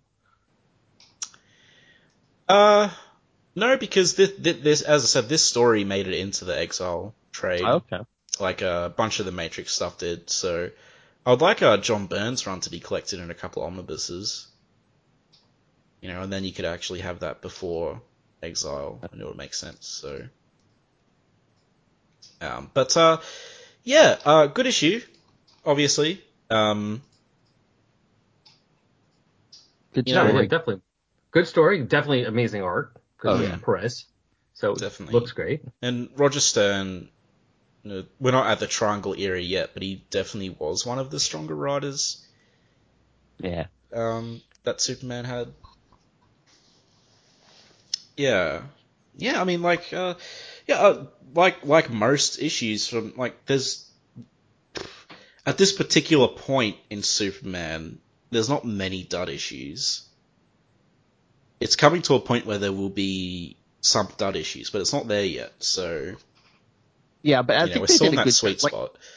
Like you were saying, like the bigger world and how the issues were kind of connected. I think they did a better job back in this era of saying, okay, well here's where I was at last week. I was fighting Intergang. Okay, I'm here. Yeah. So what we do is after we do something, we actually rate it out of 10, and we choose something to rate. So let's rate this Matrixes out of 10. So, who wants? You picked it, Phil, so you can go first. Again, I don't know if it's just nostalgia or, I mean, it is a good story, great art all around. I love this era. I'd probably give it 9 out of 10 protoplasmic blobs. Cool. You said Matrixes. Yeah, no, you're right. There's a blob Clark Kent walking around. Yeah. All right. I'll go next. I'll give it. Sure. Sorry, I just thought I'd take initiative instead of awkward silence. I'll give it 7.5 protoplasmic blobs. I'm rating this not only just as an issue, but also just this whole sort of era I really like, and I'm also stacking it up against other issues that came out that era as well. 7.5 is actually a really high rating from me, as people who listen to this usually know. So, For All Seasons is like an 8. No, I gave it more than an 8. But anyway, moving on. Yeah, I really like this. I love this era. I love Superman. I know I keep saying stuff like, I prefer if the Kents are dead, and I do, but it doesn't mean I don't like this era a lot. So, yeah, it was good. Great art, great action. Poor Kents. Yeah. All right, so I am actually going to give it an 8 out of 10 because it is an excellent and for the most part single issue story, which is great. You can just pick this one up, and with the exception of a few references to something that's like what has happened before, anything you need to know, you're kind of told here. You really don't need to have read much other stuff. Yeah, as a recap. Good solid story. Yeah, good solid story. Art is excellent. It's just not one of those issues that there's nothing stellar that stands out that makes people go, this is a classic. But there's nothing wrong with it. It's just really, really good. Yeah. Not amazing. So 8 out of 10. 8 out of 10 gloopy blobs. All right. Awesome. Cool. It was really fun to talk with you guys about that whole era of Superman as well. If we ever dive back to that era, feel free to guest because I'd love to talk about it some more. Yeah, I like that. See, like I said, I love this era. This is one of my favorite issues, and I figured it'd be a while before you dropped the whole Matrix thing on Ray. Oh, totally. Because that's the thing. We probably won't go to this era much because it's so connected. Yeah. With everything else, there's just not much standalone stuff. But yeah, I'm trying to get Ray to read the John Byrne run because it's really good. I think I told you in one of my messages that I've been trying to pick requests that have guest stars to kind of try to introduce Ray to parts of the DC universe. Yeah, it does help. Because that means I don't have to explain as much either. Yeah. It's like, right, I'm the Superman guy, not the DC guy. Yeah, my next request was a Flash issue with Superman, so. Yeah, which probably won't hit till next year, unfortunately, because we're so busy. But it is there. It's definitely on the list. You're so popular. Yeah, we actually have our first Legion request as well, from the Swamp Thing guys. Which one was it? I'm not sure. Okay. I'll send you what it is after the show, because then I'll be able to find it. So just being curious, just curious. Yeah. Cool. So let's move on to our next event, shall we? The Superman Fleischer cartoons. Now, there are synopses of these, but they're like just describe the whole short. So they're only like barely 10 minutes long. Yeah, so it pretty much takes you through everything. So what I'm just going to tell you guys, turn off this podcast, go to YouTube, look up Superman Fleischer. I'll put it in the show notes as well, and watch the first 2 shorts in the playlist. They're only like 10 minutes each, and they are so not a waste of time. They're great episodes, but all I'll say is they'll keep hitting you with the ads. Oh, really? I have ad blocker, I was hit with ads, like 10-minute episode. I got hit with ads like I think 2 or 3 times maybe. Okay, all right. Well, before you do that, go get ad blocker. See, because that'd be pretty annoying. Yeah, that would be annoying. I mean, I bought the DVDs like years ago, so I have it all on DVD. So ads. I just put it on. It goes right into the next episode. I watched the first 9 last night. Oh yeah, and the other thing is, they're free domain as well, so you're not breaking any laws or anything by watching them on YouTube. Which is awesome. And a lot of people think that Superman should be free domain, which is an interesting discussion, but for another time. So yeah. So I watched 9. Al, you watched 9. Did you just watch the 2, Phil? Or did you go further, or? I ran out of time. I would have watched more, but yeah, I watched the first 2. It brought back. I have watched a bunch of these. It's been many years, but yeah, I've watched a few of these before. Yeah. So let's talk about Superman and the Mad Scientist first. Wow. I don't think DC Animation has topped these. I think I've heard this before, and I can see it, but didn't they say like at least some of the inspiration for Batman the Animated Series came from the Fleischer Superman? I think more than some. They said it was like their major inspiration for the animation style. Okay. Was the Fleischer cartoons, and I can definitely see it, and it really works as well. I don't think they translate it as well for the Superman animated series. Because when you put the Superman animated series next to these, the Superman one doesn't come out looking anywhere near as good. But Superman the animated series was much more bigger like story. Like I think this animation style works better for the smaller stories like the Fleischer Superman and even Batman. Yeah, and because this is the early '40s Superman, so he's not the the Superman animated series, you're expecting Superman flying around the world and dealing with, alien invasions and Darkseid and everything. This Superman is, barely flying. The funny thing is, though, I feel like this Superman is more powerful than the 90s animated series Superman. He might be, just because, that era in the comics, there was still, post-crisis Superman, and he wasn't, And they depowered him even from post-crisis. Like, he was less powerful than, like, the start of post-crisis Superman. Like, this dude, he got knocked around by, like, everything. They're still learning what his power, they're still figuring out and doing, this is when he's getting more powerful, new powers are showing up. Yeah. In this time period, so. Yeah, and I'm not complaining that Superman's not powerful. I'm just saying it's like as I said, I watched the first 3 episodes, and I've seen the animated series before, and I feel like it might be the least powerful kind of mainstream Superman that there is. Maybe it might also be in comparison to what he's fighting, though. I'm trying to remember, like, in the animated series, what he's fighting might be more powerful than what this Superman could deal with, but because this Superman's dealing with stuff that's not as Well, I mean, like, high velocity super bullets hurt Superman in the animated series. Like, he was just fighting mercenaries. Yeah. Sorry. I'm going by memory a lot of the times on this. Yeah, stuff. You should watch it again, though. Gives you an excuse to watch it again, so. Oh, I am planning on it, but I'm being kind of OCD about it, so right now I'm going watching through Batman season 1 first? of Batman. Yeah. I'm watching Batman, and then I'll get to finish that, and then I'll do Superman, and then Justice League again. I was actually going to watch Batman, the animated series again, but then I covered those first 3 episodes of Superman for the other podcast, so I'm like, I think I'm just going to watch Superman, and then I'll watch Batman. Because, like, you have to watch Batman first. But, it definitely does make sense if you do. But, like, I've watched the first 3 episodes, I want to see what happens next, even though I've already seen what happens next. I want to see it again. Yeah, I mean, I saw them all initially, but it's not like I haven't watched them. Yeah. And also, he's like a flying Dorito brick.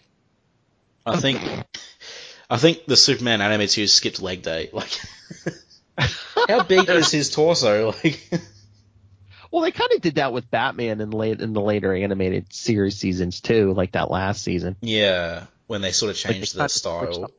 Yeah. Oh yeah, like when they changed the titles, like the new Batman and Robin Adventures or something. I didn't like how they did that. I thought the old style was better. Oh yeah, me too. Because I mean, some of the updates, it's like you had a Joker that didn't have red lips and just like pupils. It's weird. It was weird. But yeah, back to this Fleischer cartoon. So we actually get an origin story in this as well, like very brief, but and it's pretty much like the Action Comics 1 origin. Like there's a green planet called Krypton. He lands on Earth. He gets taken to an orphanage, and he becomes Superman.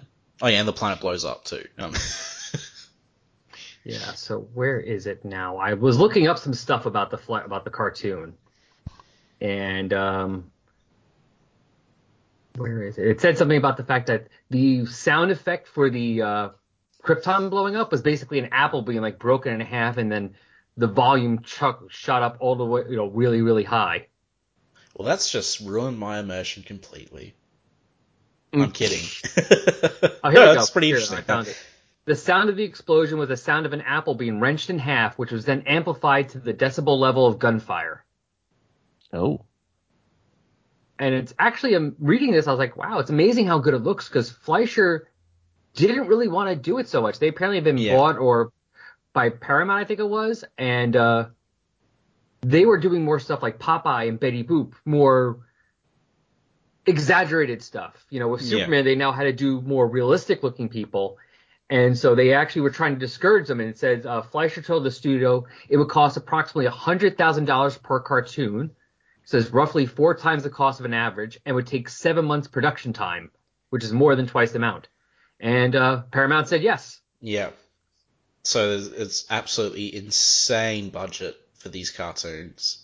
Ludicrous, which is, I think, one of the reasons why I think this animation hasn't been topped by DC is because no animation by DC has had the budget that this had.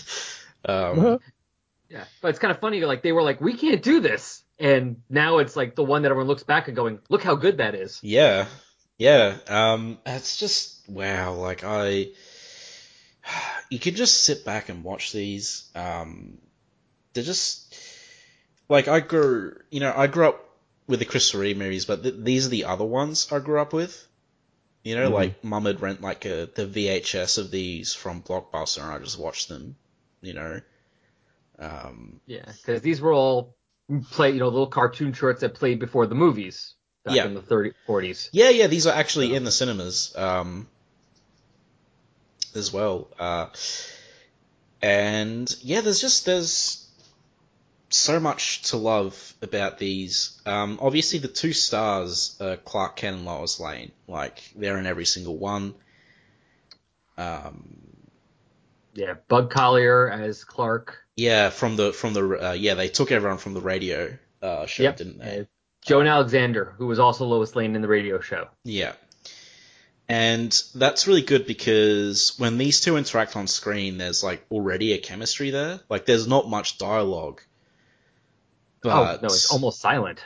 Yeah, but like when they talk, you can tell like these characters will have a rapport, they have their personalities, and like they'll have a backstory and stuff, you know. Yeah. I mean, it makes sense for that era too. That it's like, you know, you would take the radio actors because it's animation. You're not going to see the actors anyway, so it probably helped that, you know, these are people that acted on the radio. Yeah. And it'd be familiar for everybody. Anyone who was listening to the radio show would know, oh, that's Superman. Yeah. Yeah. And you know, Bob Collier, he's really famous for doing the definitive first like change of voice from Clark to Superman. Oh, but I was just looking these up. You guys say, or Al said he saw them on, or has them on DVD. I guess they're, at least on this side of the world, they put them out last year on Blu-ray. Oh, really? Yeah. Wow. Yeah. Let's get these on Blu-ray. Makes sense. My DVD is, let's see, copyright 2004. So.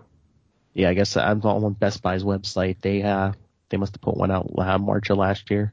Yeah. But yeah, this guy, this mad scientist, the whole thing in this short is basically mad scientist with his, like, bird.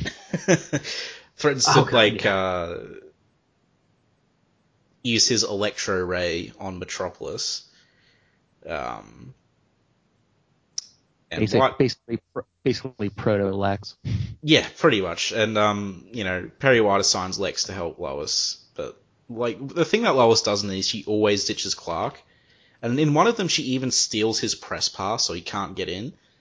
Yes, in Volcano. That's the worst one. It's one thing when she just kind of runs off on her own. Like in this one, where she's like, Chief, I can do this myself. He's like, all right, and she goes off. Although the funny part is she just knows right where to go to. She goes right to the scientist's quarters.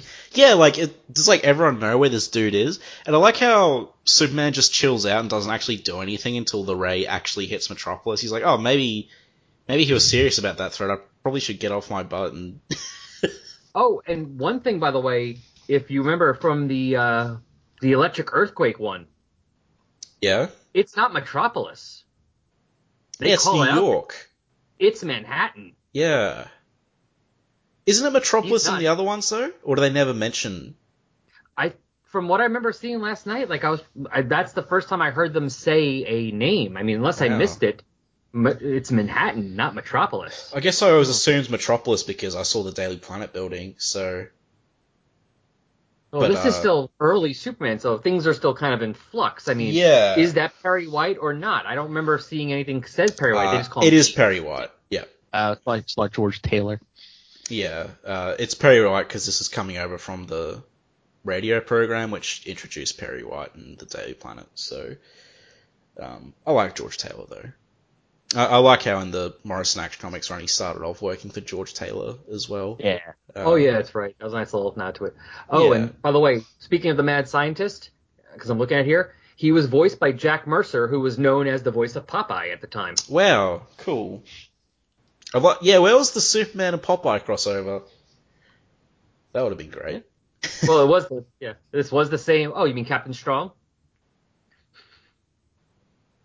They did like a Superman Popeye crossover, like oh really? In the towards the end of Action Comics, like before before they changed over to the John Byrne era. Yeah, okay. There's a character called Captain Strong that he fights that basically is more or less Popeye. That's pretty funny. But this is the first like Superman with the let's just talk Superman with like the black S. It's such a good look. Not the black S, the red S with the black background. Oh yeah, it's not the stylized one. It literally is just an S. Yeah, and it's such an iconic kind of look. And the look, the voice, like everyone who listens knows I love my Golden Age Superman. And I love his build here. He's very kind of strongman sort of build. He's not too big anywhere, like a Dorito. And Lois is great in these too. I mean, in the first two, she's just kind of like being an idiot. But like in the third one, she actually signals for Superman. She picks up like a Tommy gun and helps out and fires at the people and stuff. Like Lois is a great character in these as well. I like her in these. Sorry. No, I was finished.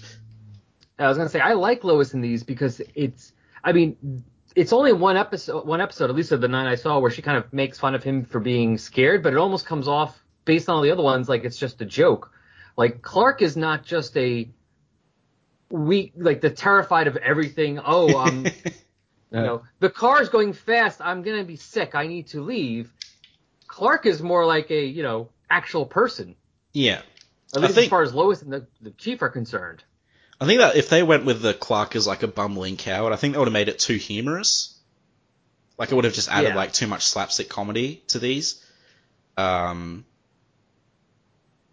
yeah, no, I do like when Clark's a bit more serious. They have to play it carefully though, so he's not acting just like Superman. But he's also able to deals with these things better because he is Superman. It's like when Lois ditches him, it's not, anyone else, of course, who's a reporter would be annoyed. Yeah. Because they're getting screwed out of their livelihood. Because he's Superman, he's just kind of like, oh, really? All right, let's see how this works out for you. Yeah, good point, Lois. You're screwing him out of his livelihood. You don't, know that he's Superman. Yeah, no, like I said, in some of the other ones, she just kind of runs off on her own. And that's not so much trying to screw somebody, that's just trying to get it first. That's fine. Well, I think it was this. Oh, sorry, I was gonna say. I think it was this one where Perry was like, or sends her on the assignment, and like, just because of the air, I guess, Clark was like, "Oh, this is a dangerous assignment, Chief," I just turned in the back of my head, for a girl. But it's the volcano one where she steals his press pass. Yeah, God. It's like, he's assigned with you. He's not even like a competing reporter on like another newspaper or something. He's not like your nemesis from another paper. Yeah, and he's never been a jerk to her. She's just treating him like crap. But except for that, the other ones is just kind of her running off to get the story, which is fine. But I mean, they seem to be friends here. Like, how many times, like, in the 3rd episode, he's seeing her off on the train. He's visiting her at the circus before she goes to do the story on the circus and the terror on the Midway. Isn't it this one, though, where he sends them off and he's like, Perry goes, "Can you two get along for once?" No. He says that in one of them, which implies that they don't really get along. It goes back and forth. It's almost like a 40s. It's almost like if you ever saw the movie His Gal Friday. I mean, in the comics at this point, like Lois, she would always do stuff like steal his press pass, and like even Superman kind of wrote her off.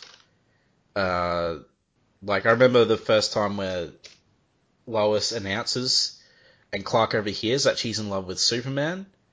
And Clark walks out the room and just bursts out laughing because he thinks the whole thing is hilarious. Like, he doesn't actually care. He's kind of just what an idiot. What do you think the whole, career,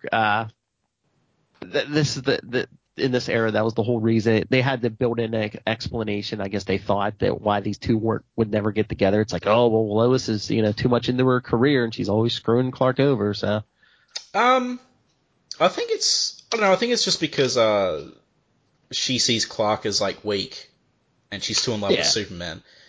And Clark obviously doesn't actually care until later on. In the 50s, really. I think that's when he really starts to care. Maybe late 40s. Actually, he starts. I think it's like issue 32 of Superman. So, a little earlier than I thought, but I thought you were going to say, like, it's issue 2. And I was like, oh, never mind. No. I'm wrong. But it's a really nice moment. He saves her from drowning, and it's drawn really well. And, like, it's kind of the first time you see him really, like, concerned about her or someone. Because most of the time he's just kind of smirking and, like, beating people up. And, but, like, that was the first time I think he started, like, becoming a bit more human, I guess, and like having relationships with people.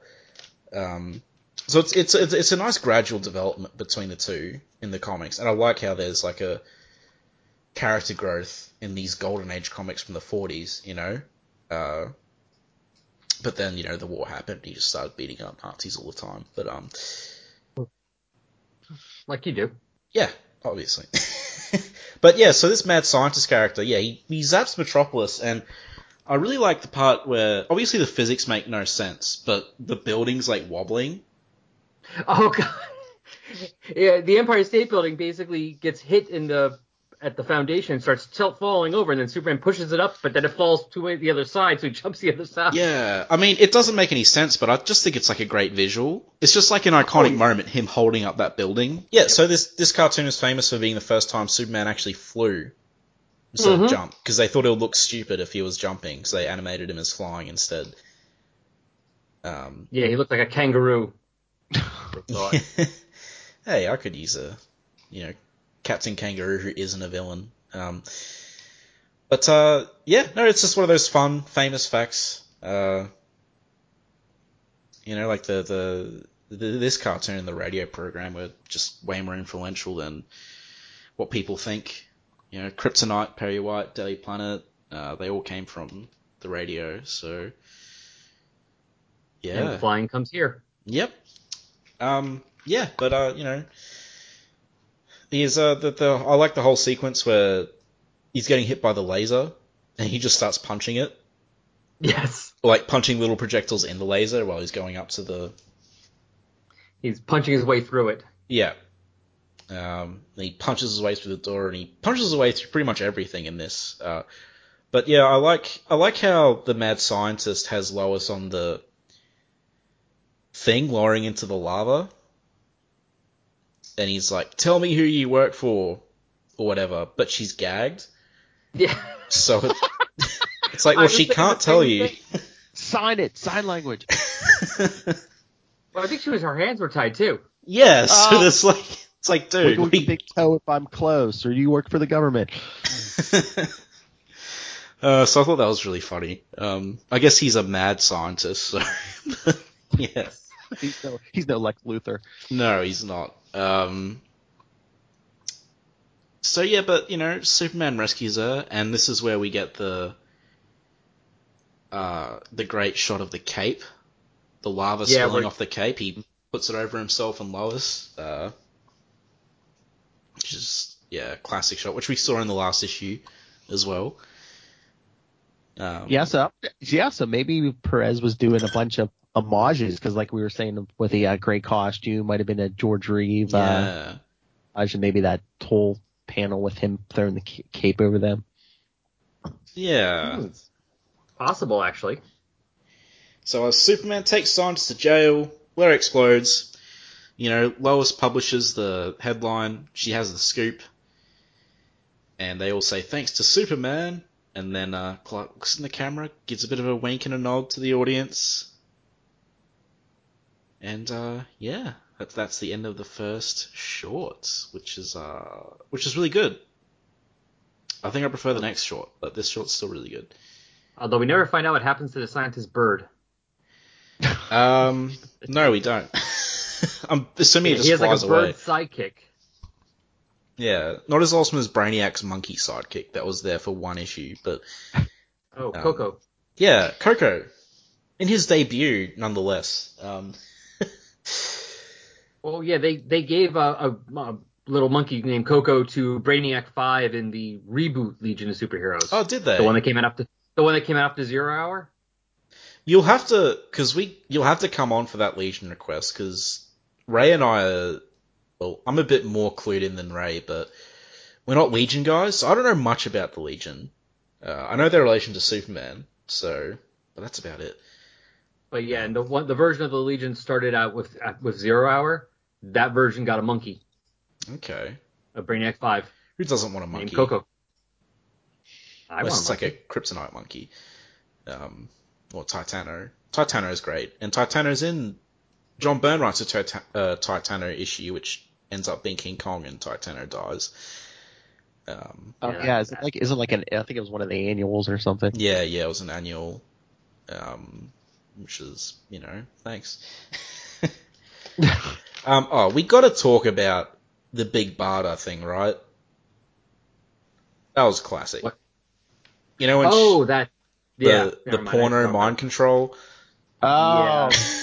Bert has weird things. It was like he has like a weird fixation with She-Hulk, and then they got the whole Big Barda thing. I wonder if that's one of those things where later writers were just like, we're just going to pretend that never happened, because you got to think, even under mind control and everything, that Mr. Miracle is always going to be looking side-eyed at Superman.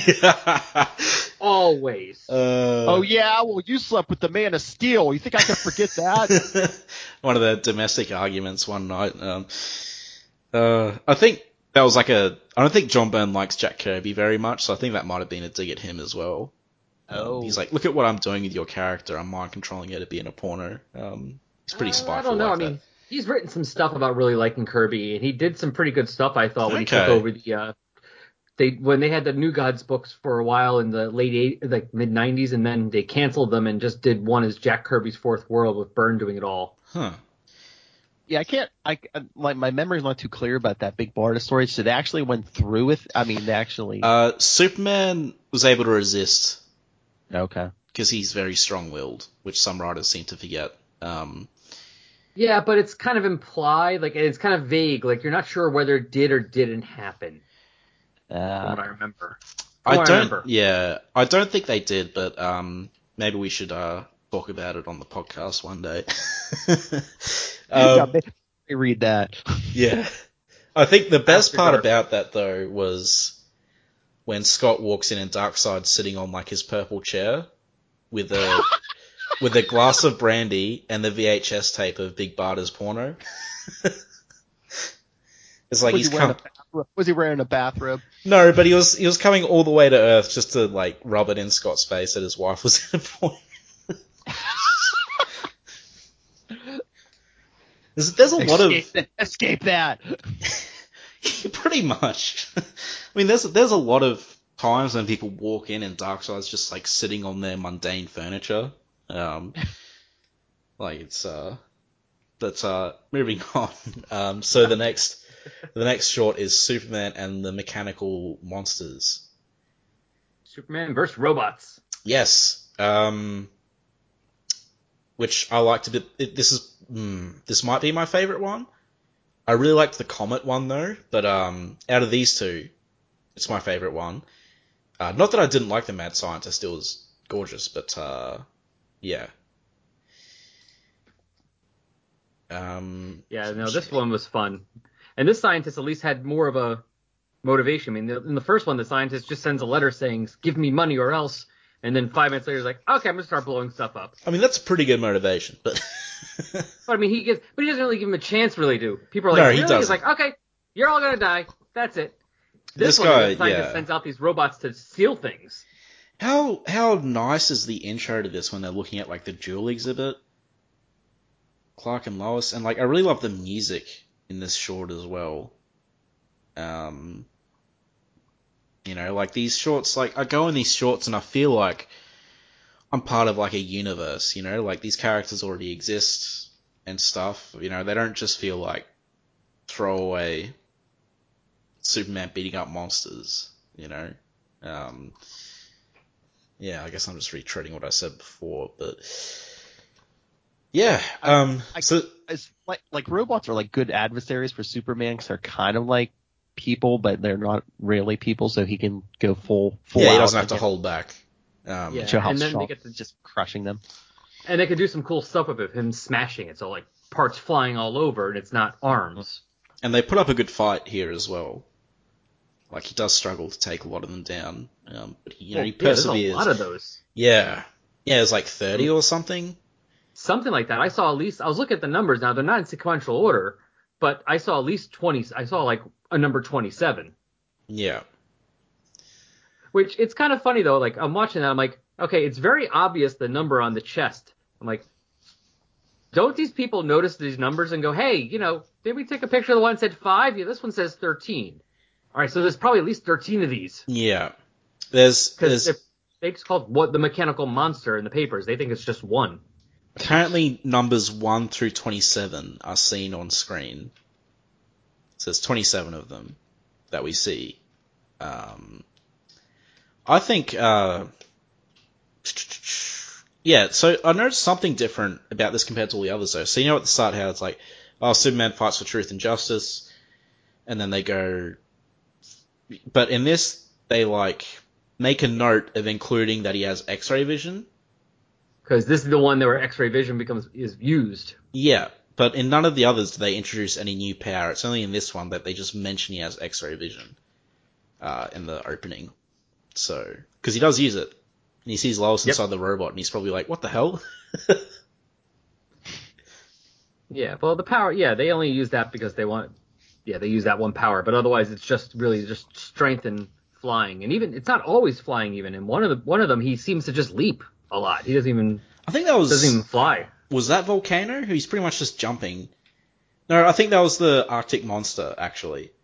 Which is Godzilla before Godzilla.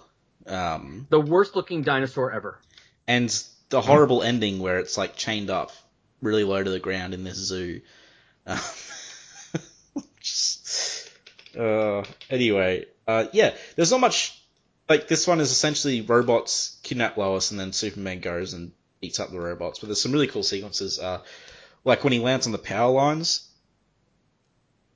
after he gets knocked out of the air. Oh, yeah. And there's really nice sequences. He's like ripping them off and stuff. Like the motion and the body language in these shorts are what like really stands out. You know, everything just feels so natural. Like people move like that. Like I, as I said, I love. I'm going to compare it to Superman the Animated Series because it's like the probably next most famous animated series besides Super Friends. And like I love Superman the Animated Series, but the dude's like a flying brick. Like he just seems very static, whereas in this he's so fluid. Again, I think it was like they were changing the art styles, and I think Superman just got caught in like a bad period there. Yeah. Like in the 90s.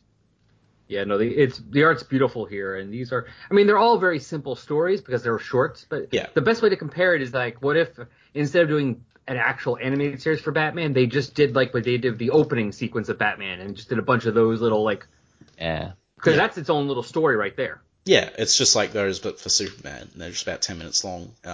But, you know, the story doesn't need to be, because you have the characters interacting with each other. There's chemistry there. There's personality. There's, you know, like... Yeah, these are fun. These are worth watching. Like you said, they're on YouTube. This is what Superman does. He stops comets. He solves problems, you know. Some of the things he does anyway, but... Yeah. And you figure in the 40s, it's like, I mean, I'm sure they were drawing out all this by hand, so, 10 minutes. But, you're not going to get like a half hour or more. No. Yeah, that's why it took so long just to do each one. Plus, it's it was $50,000 for the first one, then $30,000 for each subsequent one. Let's see. What I'm looking here, it says... They renegotiated the cost of $50,000, for the first, and subsequent cartoons were later budgeted at $30,000 each. Yeah, and there's no decrease in quality probably because they have a bunch of assets from the first one now. But yeah, like what would that even be in today's money? It'd be a lot. I was gonna say that's 40s money. Oh. Yeah. Well, Superman at the time was big money. Oh yeah. It's amazing how popular he became, how quickly. I mean, he was introduced in the late '38. This is 2 years later. Yeah, I think the radio was like the huge thing, right? That was the thing that really got into public consciousness. Yeah, because I just started listening to that. That's 1939. It started. Is it good? Well, so far the first two are. Yeah, I mean, I'm assuming it's good. Obviously you take into account the time it was made as well. There's an Australian version of that. It's actually on the Superman homepage. I don't know if you guys have ever gone there, but it's run by an Australian. Yes. And there's a section there, and they did like an Australian version of the radio program. So I'm kind of interested to listen to the Adventures of Australian Superman. I'm gonna have to check that out. Yeah.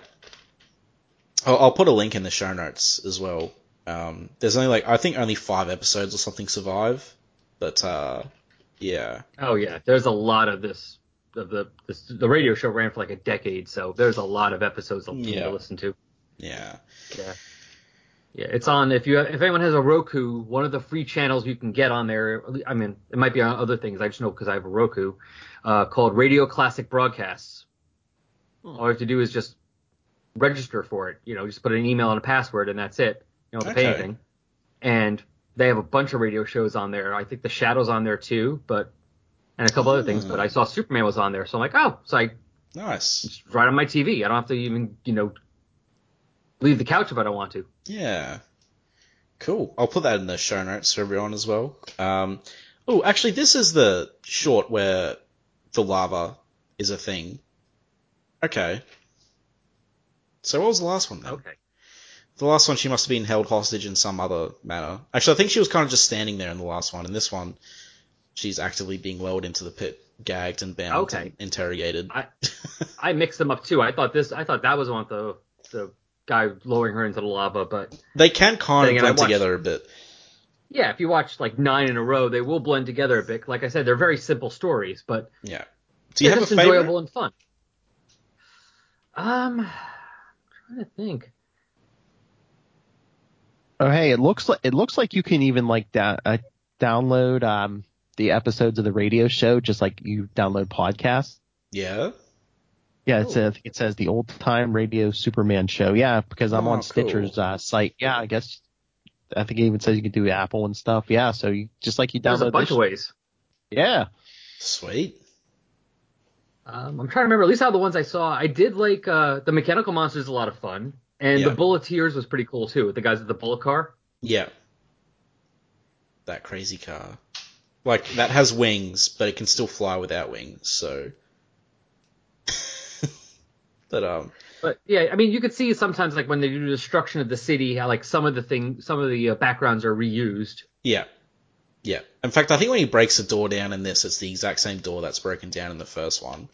But I think that's the most obvious one. But yeah, no, this one is really great. There's not much more to say because we covered a lot of it in the first one, just about the style and stuff. We end with another like. Wink and a nod. Yeah, thanks, Clark, but I owe it all to Superman.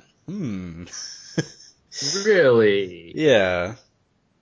So, guys, definitely just check these out. They're only 10 minutes. If you're a Superman fan, these are like essential Superman viewing for any fan. Because this is, it's like some of my favorite animated work. Like even from like a non-Superman perspective, like these are just really well animated. Like they're famous for a reason. And the best thing is they're free domain, so you can just go watch them right now. And then you can go into the propaganda ones if you want as well, with like the weird Japanese caricatures. Actually, I have a DVD of like the last few, and there's a really good one where he like fights this weird cult under the earth, which is really awesome. But yeah. Oh yeah, I'm looking at the DVDs right now in the back. The Underground World, it's like the next to last one. That one. Because they did 19 of them. Yeah. No, 17 of them. Sorry. And I believe Fleischer's did the first 9, and then I don't think there was a decrease in quality though, not from what I remember anyway. Not from what I remember either, but like I said, I only had time last night to watch the first 9 on them, so I didn't watch the second DVD yet. Yeah. Again. But yeah, I guess probably not going to bother doing a rating system for we'll rate these, I guess. So let's go with the mad scientist. Actually, does anyone have any closing thoughts before we move on? Nope. I was going to say, I think you guys got me obsessed. I want to check out the radio show now, but just looking at the podcast downloads, I think it's like over 1,000 episodes. Oh, my Lord. Oh, yeah, there was a lot. Like I said, there was a lot of them because, I mean, they're only like 15 minutes or so each, at least the ones I saw so far. But, I mean, didn't radio shows, sometimes they would have them on like 3 times a week or something or more. Oh, yeah. Someone say it was on for like 10 years or something. Yeah. So, going through that, it's like. Yeah. It's like somebody going, oh, let me check out this Supernatural show. How many episodes? Oh, you only have to watch the first 5 seasons, so it's 100 and... That's all. 105? Oh, they're good episodes, though. Like one of my co-hosts, yes. Yeah, so... cool. I guess... Al, you can go first. All right. For the mad scientist. Yeah. Well, Oh, just for the mad scientist. Oh yeah, of mad Yeah, scientist. yeah. That's right. That's the ratings. Yeah, I'm gonna give it 10 mad scientists. This is these are classics. I mean, yes, if you watch a bunch of them, they can blend together a bit because they're so short that it can kind of be a little repetitive at times, but still, they're classics. The animation is beautiful. There's still some characterization and like a little bit of personality in there, and they're just fun to watch, and they're a classic for a reason. Yeah. Yeah, well said. Uh, Yeah. oh, I was gonna go 8 out of 10 mad scientists because I mean, just again, I mean, especially for the time, good stories, good art, and it's just like, I think besides the George Reeve and Christopher Reeve, I mean, this is what a lot of people know Superman from. Mm. It kind of set the precedent for a lot of stuff. Yeah, Yeah. they're not. You're right. You're right. They're not dumbed down. No. No, definitely not. There's so much artistry put into these. I guess I'll go 9 mad scientists out of 10. Yeah, like, I guess there's not much to say that hasn't been said already. You know, these are just really fantastic, and nothing like them for Superman has really been done since. So, yeah, they're definitely quintessential Superman. I guess wobbly building, but even I like the wobbly building. But yeah, some parts like you see some shortcuts between episodes, but yeah, I don't know, like. Well, Yeah. there's some, but it's not like Scooby Doo No. or Oh, Hanna-Barbera absolutely cartoons where you not. can Yeah. see so much of the same thing back, two backgrounds used and that's it. Yeah. I guess I'm giving it Now, 9 out of 10 because I'm comparing it to all the other ones as a benchmark, and there's some I like better than the Mad Scientist, which is why it's got a 9. and actually, I was thinking about that now because we mentioned about some of the propaganda ones. I'll give it a 9.5 because some of the propaganda ones, I mean, I understand what they're doing at the time, but you look at it now, you're like, ooh, really? That's how you're drawing them? Yeah. Yeah, like, I So think the stories themselves are fun, but the drawing is. I'll give it like a 9.5 just for that. Like a little, like, okay. Yeah. Otherwise, I mean, awesome to watch. Cool. All right, now Mechanical Monsters. I guess I'll go first, just to get out of the way. I give Mechanical Monsters 9.5 out of 10. Because the X-ray eyes are pretty goofy, but other than that, this was like definitely one of my favorite shorts. If not my favorite, I know it might only be tied with the Comet, which it's not called the Comet, but it's called the Magnetic Telescope, I think. Yep. Yeah. And he has to stop a comet in that, and it's good. It's interesting as well. He can't just run into it. He's not powerful enough. So, yeah. And I love the music in this. The theme of the monsters and just all of the music's just fantastic. So yeah, I'll leave it to you guys next. Oh, and I'll rate it 9.5 Mechanical Monsters. Sorry guys, I'm not with it today because I came in unprepped because I messed up the times, so I'm all over the place. But yeah. You thought we were recording it. You messed up. Yeah. You thought we were doing an hour later. Yeah. Yeah, I am bad. It's all right. Who would have thought Ray the brains of the operation? Well, I mean, maybe there's an unseen party. There's not. But yeah. All right. Cool. Who wants to go next? You can go. I went first last time. Okay. I mean, I'll give it this. I like this one better than the first one. I'll give it a 9 out of 10. Like I think someone said, this mad scientist at least had like a agenda, and I mean, I understand how the first episode you're kind of like world building and stuff, but I mean, still great quality on this, and I mean, it's not one, just little differences, but yeah, I give this one a 9 out of 10. Awesome. Yeah. All right. So go. Sorry. No, you go first. Oh, okay. I was gonna say I actually screwed up. Then I thought we were rating all of them together, like the whole thing. No, That's what I did. just So actually, individual. Yeah. yeah. So actually, then then taking away what I said, then forget it. The last one I give it a 9 out of 10 because it is really good. But there's some a little, like I said, the Mad Scientist plot, he's a little too mad. It's like, you're not waiting for money? You're not even give him a chance to give you the money? So I give that one a 9 and this one a 9.5. Awesome. Same as me then. Cool. Yeah. Yeah, man, I recommend checking out the Wikipedia article on this because there is so many references to this in various TV shows and movies. Yeah, wow, it's crazy. A lot of like Miyazaki's animated films seem to reference it. But I will point out this. Apparently, The Mechanical Monsters is the first story from any medium that features Clark Kent using a telephone booth to discard his street clothes and change into Superman. Oh. Yeah. Which is obviously a pretty iconic part of it. That's right, because I think in the first one, doesn't he just go in the storage room? Yeah, he just goes in the storage room. And the light's always on, so people can always see him changing. But, these are another... I'll just point out another 2 fun ones. So in Batman the Animated Series, Mr. Freeze is kidnapped by a robot resembling one of these mechanical robot monsters, and is hidden inside the robot's chest cavity like Lois Lane does in the original short. And it's also impervious to machine gun fire, so that's pretty cool.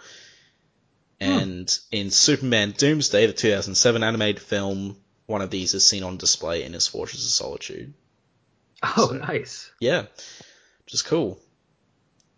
Yeah, I really like Superman Doomsday, but that's a tangent, so... Yeah, awesome. Well, I believe that wraps us up, guys. So, Al, where can everyone find you? And your stuff. Plug away, my friend. All right. Well, like I said earlier, it's Resurrections, and Adam Warlock and Thanos podcast. It's about the Marvel characters, Adam Warlock and Thanos. I mean, it's right there in the name. You shouldn't be confused by what it is about. But, yeah. Just type in Adam Warlock or Thanos, whatever podcatcher you use. We're pretty much the only thing that's going to pop up. The main page for the show is resurrectionsadamwarlock.tumblr.com, and you can find me on Twitter at AdamThanosPod. Awesome. And Phil? You can find me on the Capes and Lunatics and the Capes and Lunatics Sidekicks podcast. We review comics, TV, movies, old stuff, new stuff. The easiest place to find all our links is at Linktree, linktr.ee/Capes All our social media, everything's right there. Sweet. Well, again, thank you very much, guys, for coming on, especially at such short notice as well, and especially since I messed up the time, and especially since I forgot the synopsis. So, you guys are troopers. Thanks for having. Yeah, awesome. Feel free to come on again. As with guests on this show, some things we won't have guests for, but most of the time, if you see that we're doing something and you're really interested in it, you can always feel free to come on and guest, and also you can send in requests. We'll say right now we do have quite a lot of requests, so if you do send in a request right now, it might not be until like next year, but that goes to everyone listening as well. So, we're all about talking with other fans and, just having fun. So, yeah. Until next time, guys, just don't dump protoplasmic goos on your foster parents, especially if they're elderly. See ya.